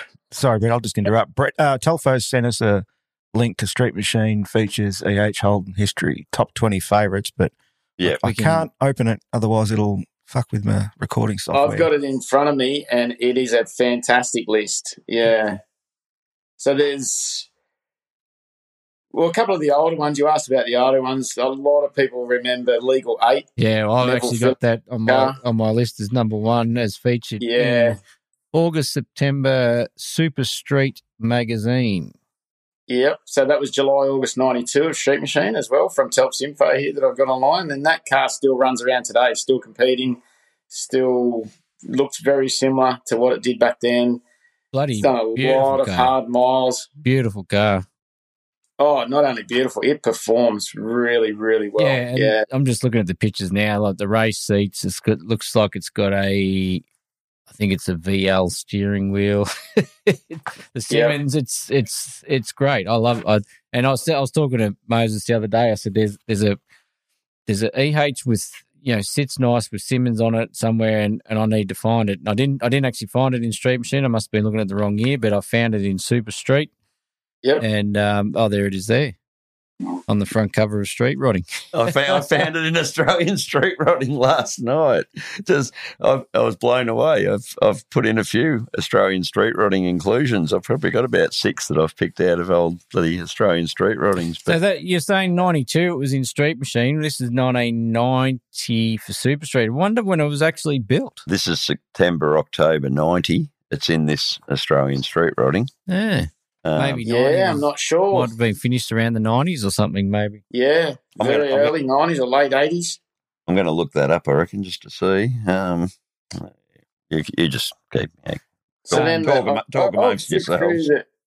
I'll flick through some of the standouts in the list that I see, like Ben Judd's wagon. That was Street Machine of the Year in 2017. Is that the green one? Or 2018. No, that's the blue one with the green one was LeBreeze. The really trick trim in it that his brother did. There's an aqua one with tubbed plates on it too, which I found in my session last night. Yeah, I know the wagon you're talking about. Bloody ripper. Yep. Oh, it's a hell of a car. Yeah, Adam LeBreeze's, what do they call them? Nomad. Station wagon. Delivery, that type. Yeah, but I know the one. So it was an absolute groundbreaking car when it came out. Then Graham Miller's obviously got his panel van, but he's also got that sedan that won Red Centre Natch Grand Champion. Yes. The blue one. Yep. 2 beautiful cars, and he drives them too. He gets into them. One of my favourite, actually, you asked about favourites. I walked around this car for about an hour and a half, 2 hours at Rose Hill a couple of years ago. Is Jack and Heath Madwick's silver. Yep. Maskell's built EH. That car, it is subtle looking when you stand back and look at the car overall. When you start looking at the details of that car, it is incredible. Such a nice car. Really tasteful. Is that the one that's at the Shepparton Motor Museum. I'm just trying to find it. It's been there, yep. Yeah, I was looking around that when we were there earlier this year. Bloody brilliant car. Amazing. So good. Is this one you mentioned earlier? No, not me. No. Yeah, no, that's all right. I'm just looking at the one of John Lang with the tubbed plates. And Australian street rodding, so I'm doing my crossovers, but I'm just looking at that silver EH now it's got the trumpets and all that on it. Yeah, that's it. Big billet wheels. I remember. I think I spent about 20 minutes walking around that at Shepparton as well, mate. It's a bloody beautiful car. Oh, it's an amazing car. Yeah, so good. Yeah, I like that they've crossed all genres EHs you can get, standard ones and highly modified show cars and Targa type cars with legal 8. Yeah, it's cool. Yeah, you see Kevin Simpson and Phil Medlin hanging out together.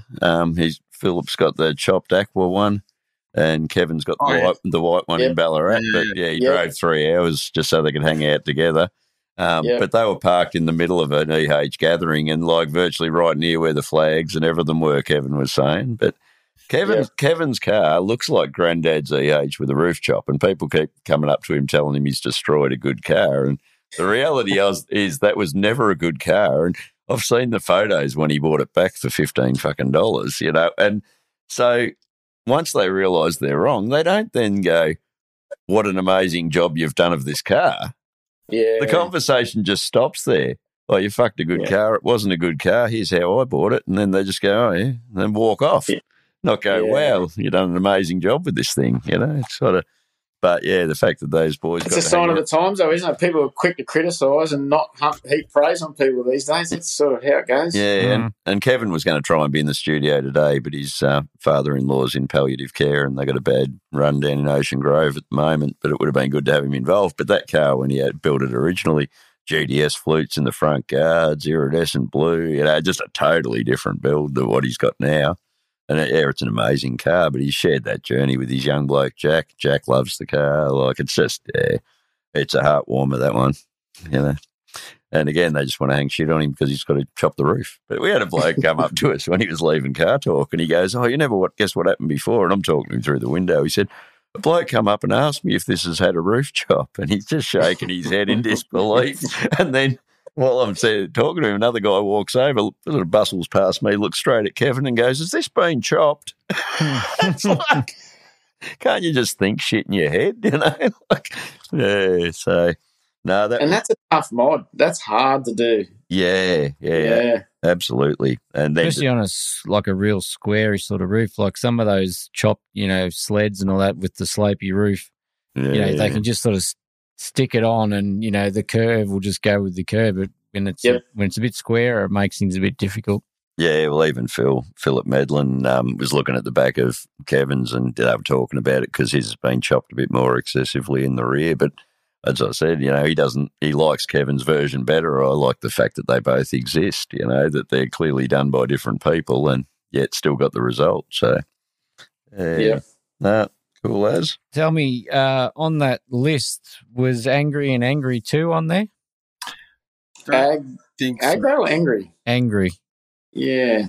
No, I don't think they are. Grant Mealing, I'm looking at April, May 91 Street Machine with Tough XY on the front. They're the ones with the blue stripes on them, aren't they? Yeah. Yep. I had to find these ones as well from the memory banks. One's like a full-on drag car and the other one's a tunnel-rammed street car. And, matching paint. They were two standout EHs for my memories. So I saw them at a car show in the early 90s together in Liverpool. Yeah. With Craig Parker's XY there. Well, it's funny. Craig Parker's XY is literally on the page before it. Yeah, okay. And then there was that blue Monaro that had the graphics on the side of it. Yes. Had, I think a WB Statesman front or something in front of it. Yep. And he's young fellas at the moment somewhere on Social World. He's looking for that car or something to do with that car's popped up recently. I thought, shit, I remember that car from that little car show in Liverpool. Yeah. Yeah, just on the grass in a park at Liverpool somewhere. near the railway station. I caught the train there as a kid and hopped off the train and went to the car show. Yeah. They've both got the fiberglass tilt fronts, which is absolutely damn cool on any car, I think. Yep. Again, a lot of work. Yeah. Absolutely. Yeah. Angry too. Blown 400 cubic inch. And value $60,000. Hey. Something else. That's a lot of engine in an EH because, Telf will know, being an EH owner, my car I used to put in the garage at my old house with my ex-wife, and she had a Mazda 3 sedan, and the Mazda 3 sedan leaves the same size footprint as an EH. Yeah, they're not very big. Yeah. No, they're tiny. Yeah. They're not a very big car. For a family four-door car, they're small. Mazda 3 size. Yep. So to put a 400 cube Chev in it. Angry, the more streetable version, has a 350 with a pair of Hollies on a weigh-in tunnel ram.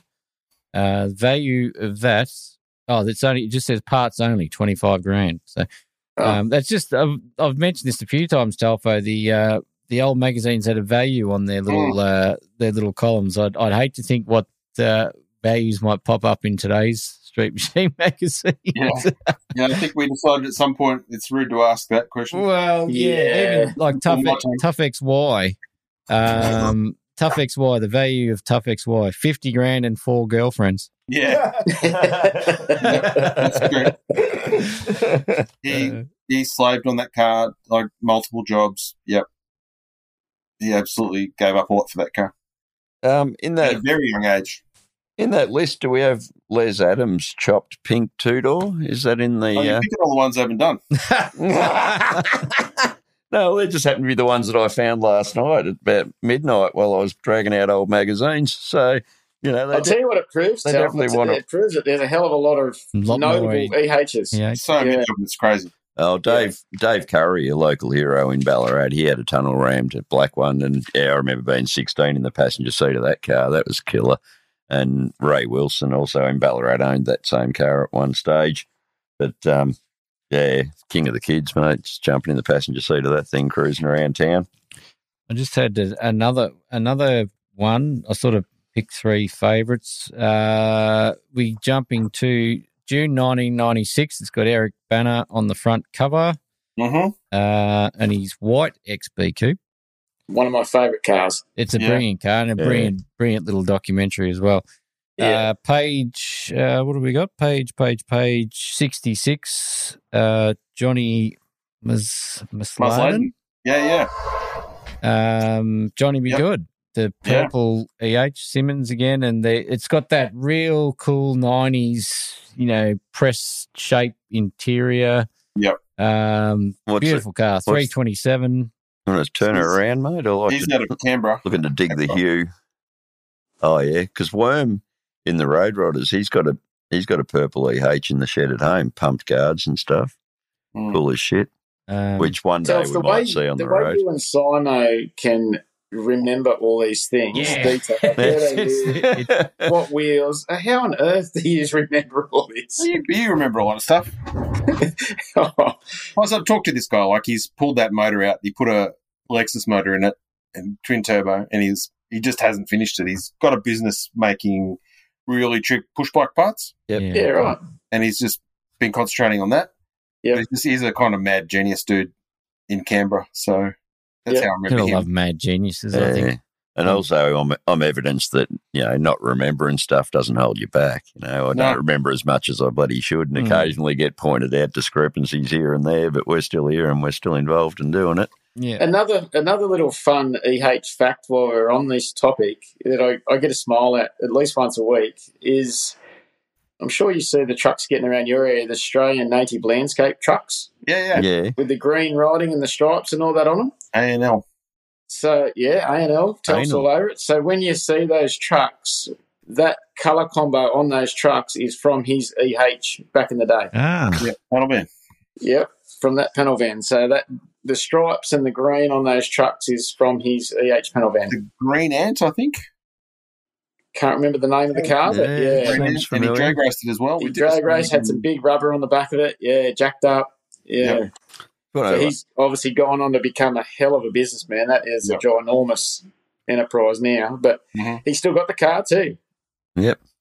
Yeah. Last vehicle Greg Butler was working on, customising pretty much was an EH. Yeah, doing it for Bob Stevens. But I found I found a diary where he'd written an entry where he was really concerned because his skills were starting to drop away. So with his health crisis and everything, and it must have been hurting him. But we're sitting at the buddy wake at the funeral, like at the pub, and one bloke pulls out his phone and starts showing me photos. And he's got like an inch gap where he's trying to put these bloody tail lights back on the car. And he's trying, oh, no, I'll bridge that with weld. And things were going downhill, but he kind of knew it was. But yeah, definitely that car that they were working on. But yeah, I could just see it was sort of breaking his spirit. But, for a man who did a whole heap of stuff, the last car he was tooling on was an EH. So, yeah, just seems to be relevance everywhere. Any other EHs to speak of? I've only got the 3. I've been a bit time poor. I only went through one bucket of magazines. There was a lot of other EHs in there, but these ones that I've noted down are probably the I figure that people that have poured their hearts into their EHs might be listening to our episode because it'll be titled EH. But number 52, issue 52 of ASR had Dennis Twigg had a 64 EH van in there. That was pretty cool. Issue number 61 had a photo. Here he goes.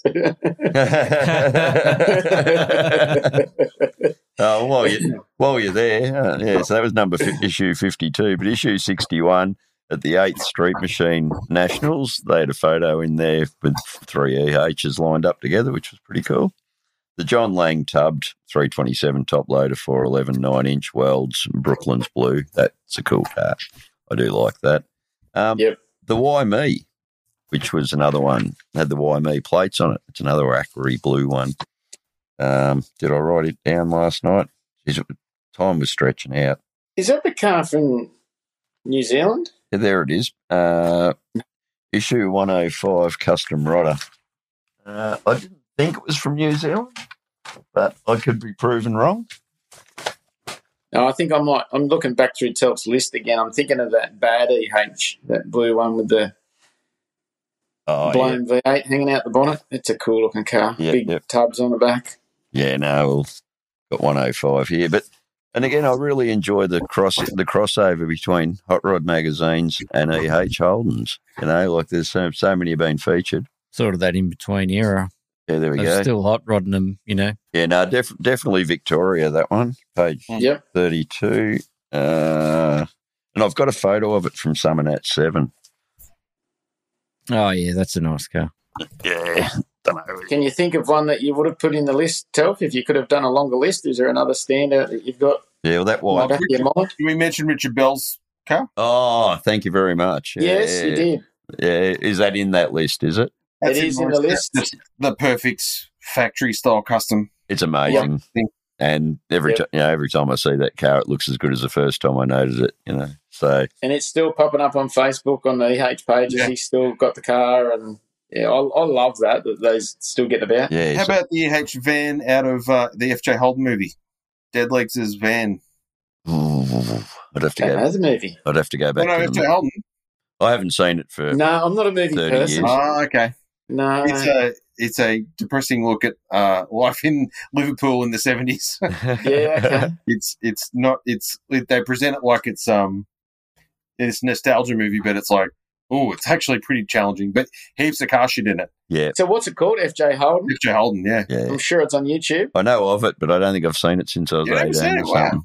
Yeah. It's cool because they go to Brickies and all that stuff. Like it's a good time capsule. Yeah. So did we seek it out myself? I don't think I've seen it either. So I've written it down. Did we cover Greg Bartlett's Why Me Pro Street EH, the blue one? Nope. That was because I've got photos of that from Summernet 7, which is the only Summernets I ever went to, but it's in Custom Rodder 105. Which, pretty cool car though. Turquoise, tunnel rammed, and as they should be. Sitting on Saturns. Be a cool car tomorrow, mate. Oh, 100%. Yeah, so tunnel ram and Saturns, that's where you had me. Yeah, well, look at this one. Page 94, issue 94, Custom Rodder, we got on page 31, Christopher Seaton, 307 with a 350 crank, making it 331 cubes, top loader, vertical gate, 9-inch 411s. Pulowski green, big satins, nose down and punched rear arches. Oh, yeah. I've nearly got to pull that one back for another look at it. So I did find a few. And I found a few looking through the ones I did, but I just wanted, as I usually do, I need to get it at a certain level before I'll rate them. That wagon. There's a lot of cool, just normal, those normal builds. Yeah, well, that those wagon, ones are a bit out of the park. That wagon I sent off to the shelf for, it's probably the same as your mate's wagon in Ballarat. It's not much more than that car, but it's still cool. So I'm looking at that Bill Stonebridge's that 85, August, September 85. Most customs are sort of got no horsepower or low horsepower, stock drive trains and everything. Yeah. This is such a cool custom that it's really muscle custom. Is that a word? I don't know. I'm making it up as I'm talking to you. I think it's custom, but it's so tough. Yeah. I think it's a new genre. We only touched on it a couple of episodes back. I reckon that, traditionally built customs, but then with blown engines and things like that. Yeah. That weren't really a thing, but it's starting to come in now, one car. The double stacked headlights, and it's really squared, an already square car up, and it just looks tough with the letterbox scoop and smoke hanging out of the tyres. It's a great photo. I love it. Yeah, would you see was it a 59 or a 60 lowrider on Cletus's channel, and it's in the burnout comp, and it's doing three. Yeah. It's got three wheels touching down, but big horsepower lowrider. Yeah. No, it's a cool genre. So I think we've sort of definitely covered EHs pretty well in depth. Did you have anything to add to general business, mate, when you weren't here for the kickoff? Because I plugged our Instacar show again. And no, not really. No, that's all right. I just had a note on the car update that I've been working on this fucking Jeep and bought a clubby that's sitting at my mate's shed till I get this Jeep out of the way. Can I get you to recap your thoughts on the takeover episode? I might have spoken out a bit about. Oh, the takeover episode, I actually really enjoyed it. Well, we mentioned you got hit in the feels and that maybe there was a potential that we were wrapping up, and then all of a sudden, Well, yeah, I was sort of ready to it's probably no secret now, but I was ready to sort of just walk away. I've just had a bit time poor and not enough time to sort of focus on it. And I think it also it shows the sacrifice, though. As I say, it costs us money. It doesn't make us money, and when you got kids' activities and stuff. But, sort of listening back to what we've done and sort of, maybe we could just keep it going and maybe wind it back a little bit. So more to come on the new format. Yeah, no, that's what I've said. So therefore, to be sitting here with Telfo, to be sitting here with Brett Abrahams, who we've sort of shouted out the car 35 right from the kickoff, and it just it feels like a nice bookend for phase 2. Yeah, no, the takeover thing was good and well played, Scotty. I believe it was done the Friday before we even went in, so he had to bite his tongue all bloody morning, all day when we're in here. Man, what a secret to keep. Whose idea was it? I can't say because I don't want to get anyone in trouble because you're all a bit shitty about it to begin with. No, you go back and listen to the start of this episode. Keep them guessing, Scott. I know who put the most work in. No, I'll tell you what, it was a group effort. Yeah, right. Yeah. No, I don't doubt it. Well, I like I said to the beard over here, if Scotty had the sign into Fireside uploaded, none of us would have fucking known. We would have been woken up. And then old mate's phone call might have been real fucking dark. No, it was a good thing. I really enjoyed it. Yeah, I just wanted to know what to tell fucking Daryl from Truck Spotting Ararat, because I thought if he won't, if I knew I was going to be in a podcast, I'd be up at 6 o'clock in the morning looking for my episode. And again, when he was kind of denied by the certain magazine that was going to write a story about him, I thought that's a bad one for a backup, So, but once I sorted that out, love that episode. It was worth a listen. No other general business. I'm sort of looking forward to getting the clubby home, and I've got a vision in my head of what it's going to look like. Hopefully, when it comes out, and I'll probably get it, put it on club plates and that first, and then. I can start tinkering and putting my little spin on it. So very cool. Well, it wouldn't be a podcast episode without us launching that bloody next riff, hey, Scotty? Apologies to Telfo and Brett because of the setup with the Zencaster issue at the start. You may not hear this.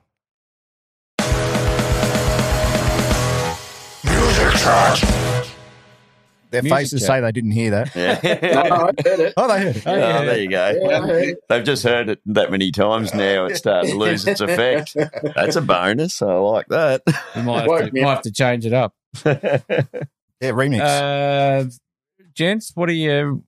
What's on your playlist or Spotify? Anything in particular at the moment, or anything in general that you like to listen to when you're cruising around? Or I got a confession. I downloaded Spotify last week for the first time.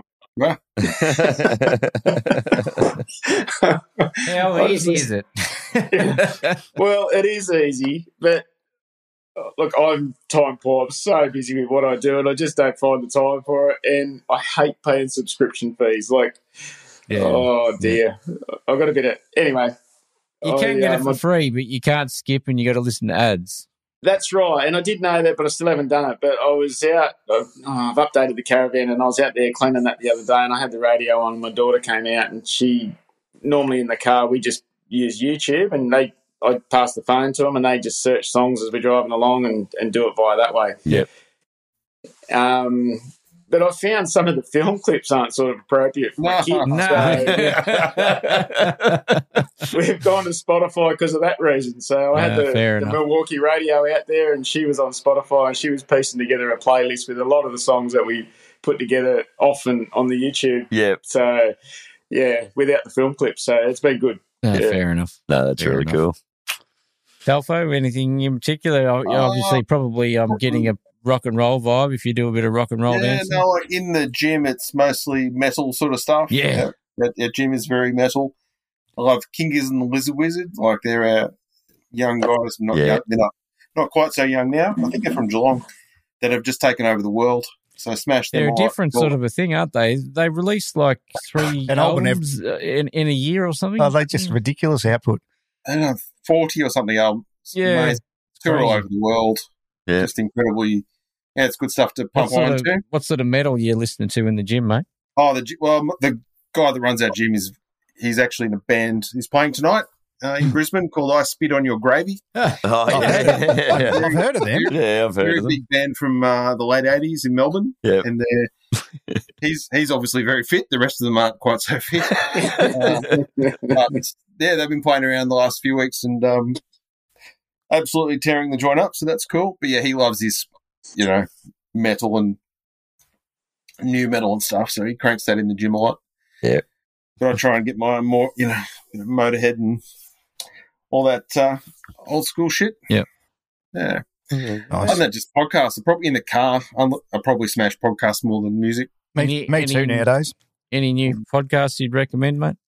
Oh, there's some really good Melbourne comedy ones just for light, just for entertainment's sake. There's three young kids that do a thing called Do Go On, and they just crap on, and they're just incredible. They're all comedians, and love them. But I love the American. What is he? He's like the Drag Week NHRA commentator, Brian Lyons. Yep. He has a podcast called Dorkomotive. Yep. He is the most amazing historian for car shit and drag racing shit, and then he is unbelievable. The meticulous research he does. So each episode's a different race. He will go back. Like there was a Le Mans where they had some horrible accident and they killed hundreds of people. He's done one of those. He's done an incredible one on this New York or New Jersey gangster guy. Like he was an assassin who decided he wanted to go funny car racing. Mm. And it's this whole story how this guy stole some other dude's funny car and then just painted it and turned up at the national. I'm going to have to look up. Do you know the name of this podcast? Dorkomotive. It's incredible. Yeah, he's such an amazing public speaker and amazing historian. He's an absolute. I love to do the Australian version, or Go on. help make that happen. That'd be And cool. I love. Speaking of Smoking the Bandit, what's it called? Whatever the Smoking the Bandit podcast is called. Oh, Didn't know there was one. It's very funny. There's a couple of guys in the States have done this very long running. What's his name? Freiburger's Offsider. What's his name? Finnegan did it for a long time with this dude. Yep. And they just go through literally every episode and just talk shit. And then they've got a guy there. Kibby and Friends? Yeah. Kibby and Friends. Kibby and Friends. It's a cracker. And he gets the actors on, and he gets all the guys that know of the actual screen cars, and they collect the screen cars or worked on the movies. Yeah. And that's very, very good too. They're probably my two favourite automotive podcasts, apart from this one. Yep. Fantastic. Right answer. Appreciate it, mate. We'll direct deposit that. I've got back onto Past Gas too, which is the Donut Media boys, just sort of, because I remember driving up to Orange at one stage and just kept that rolling. But, like even to go back and just have episodes you've heard before, there's a lot of good content in there too. So, and Overdrive now is going to be my new one with David Brown. Yeah, okay. Well, I've been doing it since 2016. There's a shitload of episodes I've never heard. Yeah, okay. Yeah. Brett, podcasts in particular, mate?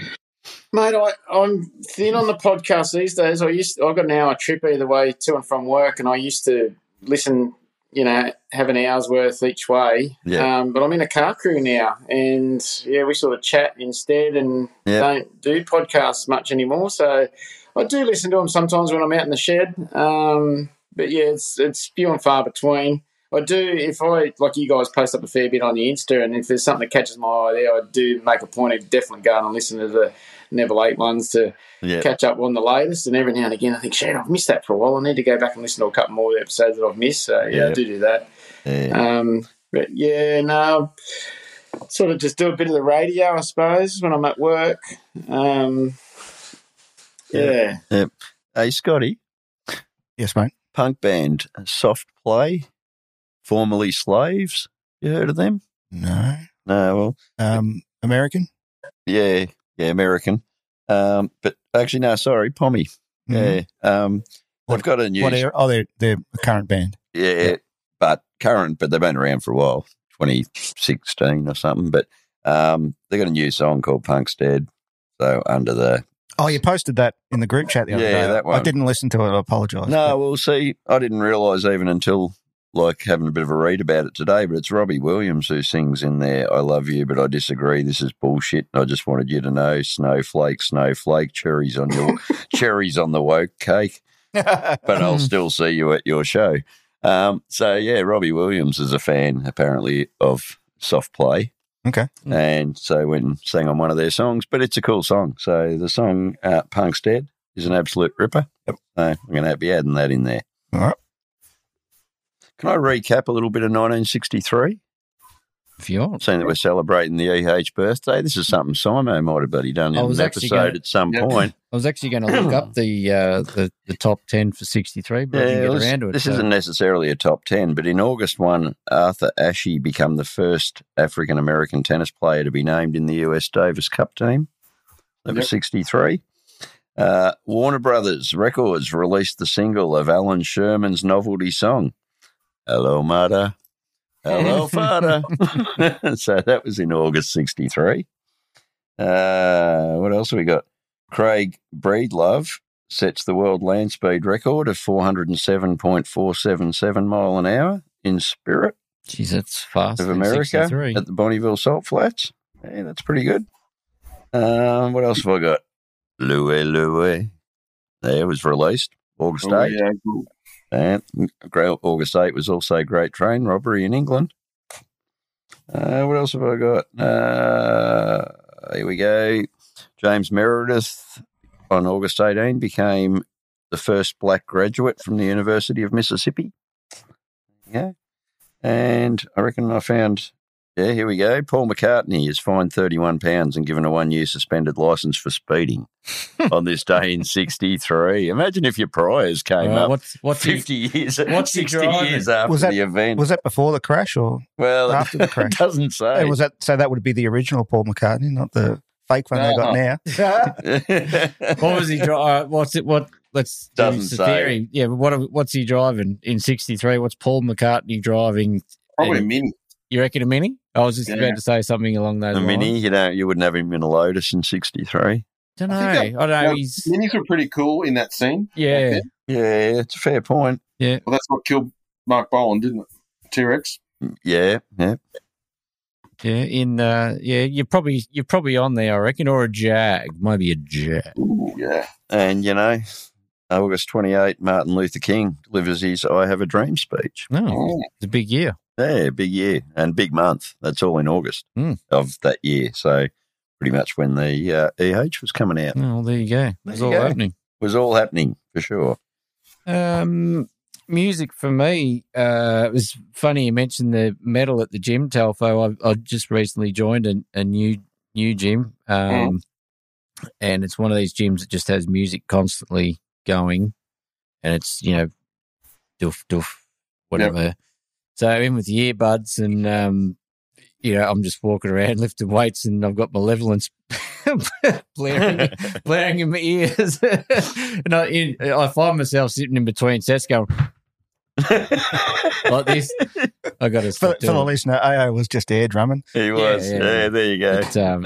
But mainly, I've this particular week, I've revisited Birds of Tokyo, and I've actually been flogging my personal favourite album of theirs called Universes. Came out in 2008, and for me, it's Birds of Tokyo's very, very best ever work, I think. Yeah, fan. Carnival, did you get into Carnival as well? Carnival. There's a bit of a similarity there. Bit heavier, but TV, I've been watching Winning Time Season 2. It's on binge, the story of the LA Lakers, how they become Showtime. Yeah. If anyone's into basketball history, that's worth a look. Really good. And YouTube, Hack Shop Boys and whatnot. Yeah. $1 Million Bogan's got a new series out. He went to Sturgis, which is pretty cool. Sturgis has always been on a bucket list thing. Yeah. But yeah, that's about it for me. Dale Clay was saying, I reckon, in the Takeover episode that he'd been listening to some Marilyn Manson, saying how it's good drive music. Yeah, I went back and reconnected with Power Man 5000, and it seems I've missed a few releases of theirs too since I've turned me back.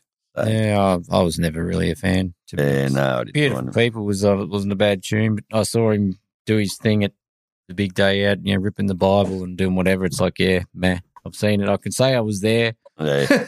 But no, I was there, man. I think we mentioned in the Takeover episode how maggoted he was one Soundwave festival. Yeah. I think that definitely made the cut. I don't know. I never got that. No, I went Power Man 5000. I wasn't really a Marilyn Manson fan. Didn't mind the Beautiful People thing, but When Worlds Collide, Power Man 5000. Don't know.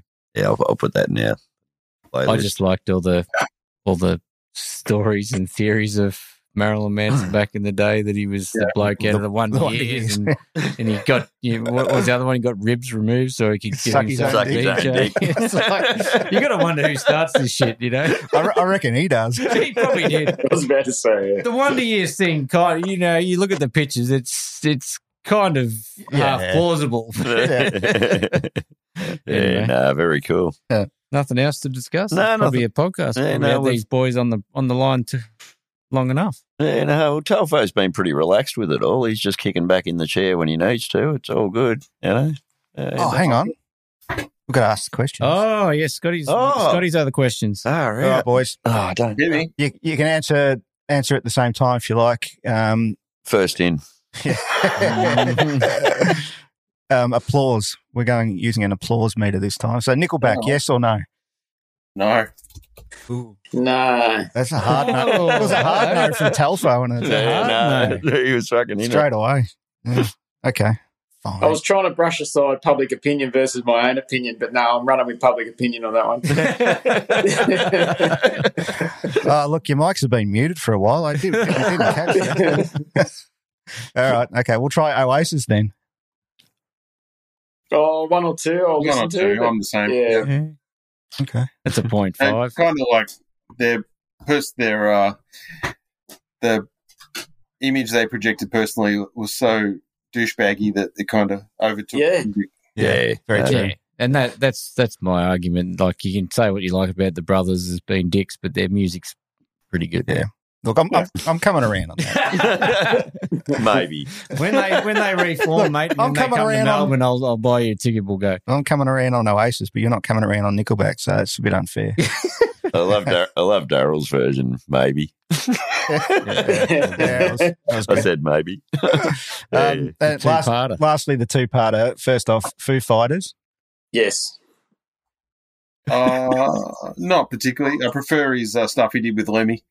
In, Yeah, there you go. Yep. So Dave Grohl, this is the second part. Dave Grohl, top bloke, yeah. Yeah, he's a top bloke. Brett? In Nirvana, of course. Yeah. Is a saint, yes. A god. The god among I men. know he's a god, but he seems like a bloke you'd have a beer with, that's for sure. Yeah, I There think you so. go. Yeah. Whether or not he's the devil. There you go. Yeah, he definitely. And I'm assuming you asked your movie car questions. Yeah. That's all right. I'll look forward to You have hearing to- the answers. Oh, you don't want to No, try and guess? I'll wait. I'll wait. Yeah, no, very cool. Yeah. No, that's about it. Thanks Thanks, very lads. much, gents. And again, apologies. I was late, but No, Shit great happens. to see you. No, really. No, all good. And it was a surprise that Telf was on as well. I wasn't aware that was Oh, happening. there you go. Yeah, so if Yeah. anyone wants to tip a bit of money into a variety bash car, look up Car 35, Brett Yeah, so Abraham. Brett_Car035 on Insta is where I do a lot of my variety stuff. Anything is appreciated and welcome. And yeah, we'll definitely plug you, as you've all seen on the Insta if you're on there. And Yep. yeah. And you get to hold on to that bloody HQ for you street machine if you're bloody fortunate enough to get Do it we know sent where your that way. is, mate? We've got an update Yeah, where it's that's not far actually. It's just over at Raymond Terrace with Birdman at the moment. Oh, yeah. I do need to get in contact with him again and get that shifted. So Well, actually, there's another one too. This is a really good opportunity to mention it. But do you remember me throwing that One Ho to Yeah. Go magazine into the equation as well? mate, I thought that was like such a well thought out, I guess, addition to what we were already doing. It was another red Just to car, spread it a bit more, it could be going a different path to that mag and and it made one journey and then vanished. vanished into really? the It's ether. gone. Oh, it's Yeah. got Custom Cars Oz sticker inside the front cover. Like, I donated it on behalf of Custom Cars Oz and it vanished after and one that was mission. coincidentally, both magazines went missing at the same time. Yeah. And it was a couple of months later that the HQ4U one turned up. Yeah. I can't even remember who had it, and I don't want to name him. I don't need to name him anyway. But they, from what they made out, that they were in a unit complex. Yep.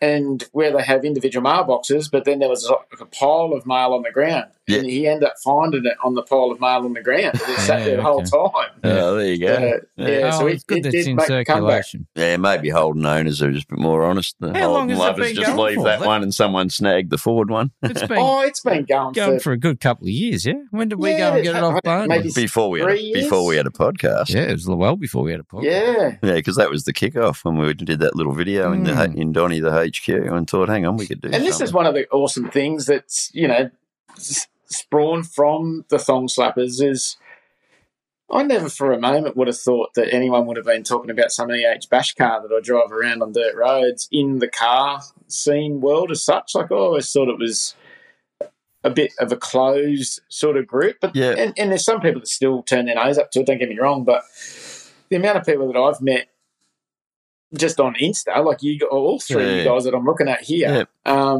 is basically from the bash car, but I'm also a car person in the background as well. I've got the other cars that I've had, and But I think it all transcends what that particular car is. It's about people. And I find that all the time with my dirty old Nash in a world of $500,000 cars. People have got as much time for me as they have for their mate who's got the other Monaro. It just seems like it's the quality of people.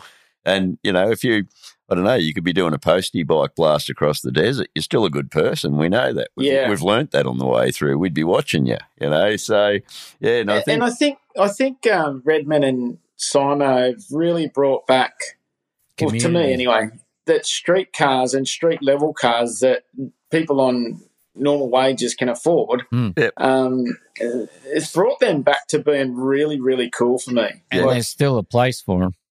Yeah, it doesn't have to be top 60 at Summernats or nothing. Yeah. And I was kind of in that mind at one stage where, maybe 20 or 15 years ago, I sort of thought, well, I can't ever afford it or don't have the skill to build a car that level, and kind of slightly lost the love for the car that I had in the shed because I didn't think it was cool enough, where now I've got two cars with plenty of bruises on them, and they're as cool as ever to me. Yeah, that's it. That's what it's all about. Yeah, look at Barney and Valerie. Barney's valiant. Well, that's now his favourite car, isn't it? It's unreal. He won't get in that Commodore.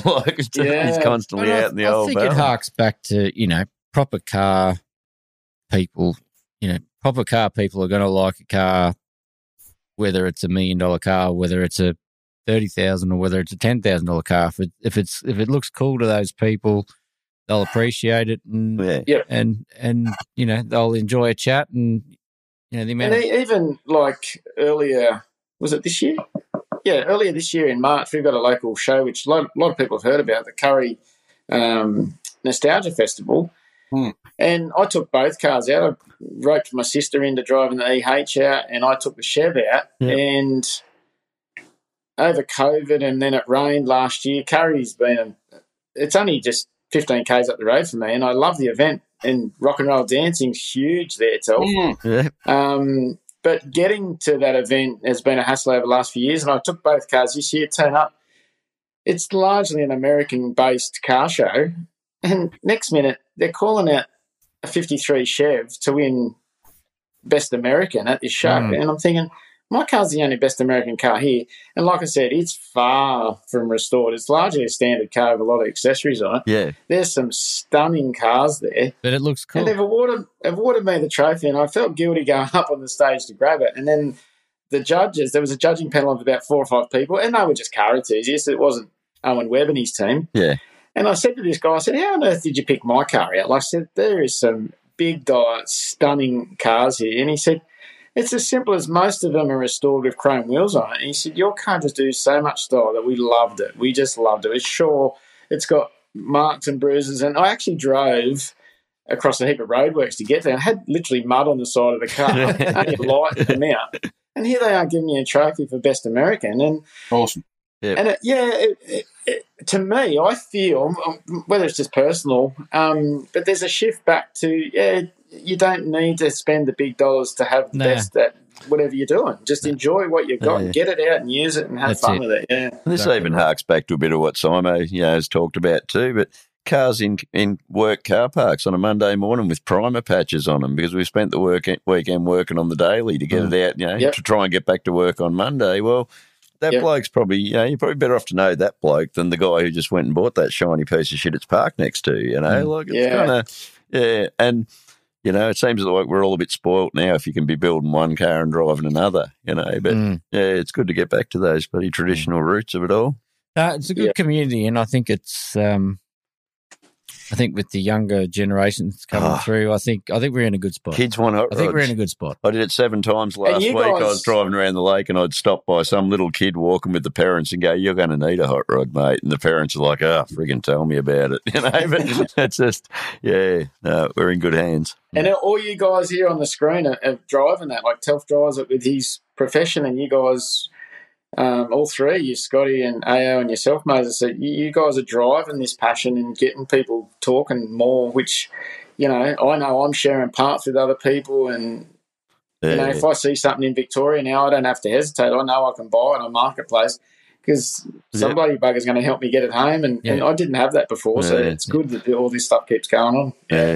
What Simo say that I taught him fucking the meaning of grace, but I didn't only give him the word. He was already acting that way, But it's just, just to minimise our bloody bad impacts on people. It's a good thing. Yeah, for sure. All right, gents, I really appreciate your time on this Saturday afternoon. Pleasure. It was awesome. Thanks heaps for getting involved, Telf and Brett, brother Abraham. We were trying to remember the tenuous link between Abraham and Moses. Were they brothers? Were they brothers or workmates? Oh, look, I don't know. I think they're both prophets. Yeah, that's it. Both prophets, that's for sure. Yeah, non-for-profits. Yeah, totally. In debt here. Go and enjoy the sunshine, guys. Yeah, thanks. Oh, I've got to go back to bed. Oh, yeah, you're going back to bed. I've got to work tonight and tomorrow night. So I've got 2 more night shifts to go. Appreciate you making the time, mate. Absolutely. No worries. Thanks for the invite, boys. I really appreciate it. I'll talk about EHs forever. Shit on. Yeah, happy birthday, Mr. EH. Yeah, absolutely. Hang on. Don't get off mic. Oh, we're doing another Frankie story. Hello. Ahoy, hoy. I told the boys. I told the boys I was calling Frankie. Hey, Frankie, you going? But it's not Frank, is it? Who is it? It's Junior Frank. Junior Frank. Oh, look out! Got a bit of a reunion going on. Freaking hell! In a world where you can't recognise voices, I swear you're my old boss. Yeah, you'd be right about that, mate. How you going, Wade? Yeah, good. How are you boys going? All right. How's weather? Yeah, pretty hot. Yeah. Nice. Yeah, it's lovely. I'm fighting wildlife at the minute. I'm going to go wrestle a goanna soon. Oh, yeah?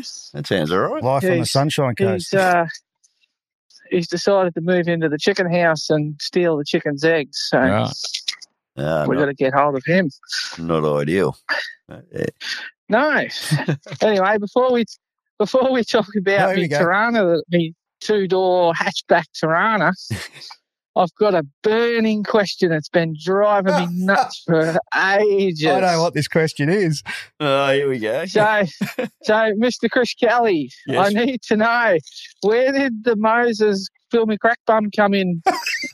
Who named you this? I want to know the backstory. Oh, well, I can give you the backstory. I reckon it's in the podcast somewhere, but later years, I went out to Unigrain. I was working out at the grain mill on night shift. And just one bloke on night shift and a shitload of cleaning to try and get the joint looking reasonable for day shift. So I walked out one morning and someone had written Moses on the back window of my ED Fairmont in the fucking dust. And I'm like, who the fuck's this Moses been writing on me car? And they go, that's you, man. It has been since you started, because I had more hair and more fucking beard, but I'd be walking out just white, covered in dust. And my little darling daughter Toby, whenever I was at the mates' places and that, and we'd I might make a move anyway, and I'd look over at little 2.5-year-old Tobes, and I'm like, oh, we're out of here. You coming, McCready? She's like, yeah, calling your gorgeous little daughter McCready like some kind of redneck fucking name. So, yeah, that's where the old Moses McCready kind of came from. Right. They haven't got a middle initial B, because I thought if I ever had a son, I wanted to name him Baxter. I reckon a pretty staunch fucking name. Yeah. I thought, a man of your talents and whatnot, you'd performed a fucking miracle. I'm waiting for the boat race, or for fucking Noah to jump on the boat, and I'll just part that fucking water and run past him. But I thought somewhere along the line, Chris Kelly's performed a miracle on someone or did something miracle. Yeah, well, you'd nearly be me Noah too, because I remember us having late night chats where, what would you be if you weren't doing this? I've always wanted to be a pirate, you told me. Not bad when your boss shares the fucking realities of life, and I always wanted to be a pirate. Just got to buy. Well, I went and did be a pirate, really. Yeah, I know. And I remember your sister coming in to shoot a little video to send up to you, and I made myself a parrot out of fucking shrink wrap and had it on my shoulder and made myself an eye patch ready to come up. Still got that video somewhere. I've never seen this. I didn't even know about it after. It was a Christmas video. Yeah. Yes, you did, because you asked me what on the Christmas video. You said, "What are you having for lunch, Wade? Japanese?" And then pissed yourself laughing. I know. I don't so she must have done the workplace check-in as well as, a bit of family check-in. But you probably wear it in Japanese, though.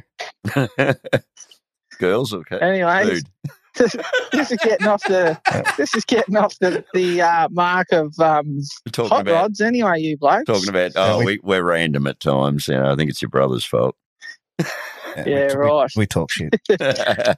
So we're talking Tiranas as well, are we? Yeah, I had I don't know if you remember, Chris. It might have been a bit before your time. I thought it was an LT or something. LX. Two-door. LX. Maybe LX. Two-door. Hatchback.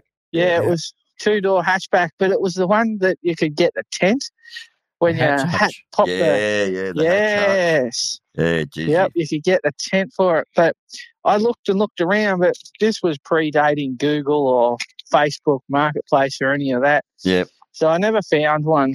Yeah, well, if you get the latest Street Machine, you'll see Heath Vanderwoerden's hatchback on there, and he's got a hutch and sleeps in the back of that hatchback. But I still remember your ute when you got the ute. Like, did you have the hatchback before the ute, the Commodore? Yeah, just before the ute. Yeah, hatchback was the first car. I remember just looking at that Commodore Ute and not realising that they come with a column shift and rubber floor mats and, like it. Yeah, that was bench seat, 3 on, bench seat, column shift, fucking rubber floor mats. I thought, geez, it's a fucking Commodore, not a WB. That was cool. That was a cool car. Yeah, no, that's anyway. Yeah. Well, thanks. I was struggling to hold on to a fucking licence when I was working under you. Hey, back in that era. Didn't you have a Beetle or something at that time? Well, your old man had a Beetle. Old man was Beetle mad. Yeah. That's right. I got a 48 Nash Ambassador now, which was owned by the guy that owned the Red Lion Hotel in 1948. Yeah, big fat old sedan. Yeah, bit of local history. Very good. All right, go and catch Goannas. Any of you blokes that, I'm going to wrestle him. What were we going to say? Any of you blokes? Nah, it's all right. Come on. I was going to say, any of you blokes come across Brett Gibson and he's got a red Holden Ute. His old man, it took him 7 years to do that. Huh? It's got the Tunnel Ram 308 in it. Which one? Yep. Is it Fess or Fuss on the number plate? Oh, yeah. The red HQ. Yeah. I actually played at their wedding. Not Luke. Nah, Brett. Yeah. Brett and Melissa. Melissa, that's the one. Yeah, Melissa Hayes. Yeah. Because Lukey was building a ute, wasn't he? That's the ute. That is the ute that Luke was building initially. Because it was going to be was going to be purple with yellow fucking running gear or something, or was he? It's got yellow running gear, but me and Luke started that. We got all the boys around. We brought it from this old farm place. About 10 of us carried it onto a tray truck, lifted the thing. It didn't have wheels or a motor or anything in it. But then his dad took it over, and Bruce took 7 years to complete that. I'm pretty sure they built it down the road from my old house in Lanita Street, Delacoon. Oh, you were up there, Ada. Used to be. Is there a Nathan Gibson in that family? No, negative. No, negative. Oh, that's all right. Oh, I hear a can crack. We got there we go. Now we've got a podcast follower, Nathan. You did Gibson. hear a can crack. Yeah, there you go. No. All right, well, you blokes get back to it. No, we're done. And I'm happy now. You're the last guest. I've found. Yeah, righto. Very good. Go and jostle your reptile, mate. Yeah, I am. Here's the euphemism if you need to. Yeah, thank you. Legend. Right out. See ya. Righto, dudes. Punk's not dead. Punk's dead by Soft Play. Look up the song. Look up the band, Soft Play. I reckon they go all right. Yeah, righto. You're the reason I still like Punk. Yeah, cool. Shit, all right, mate. Cheers, man. See ya. See ya. Bye.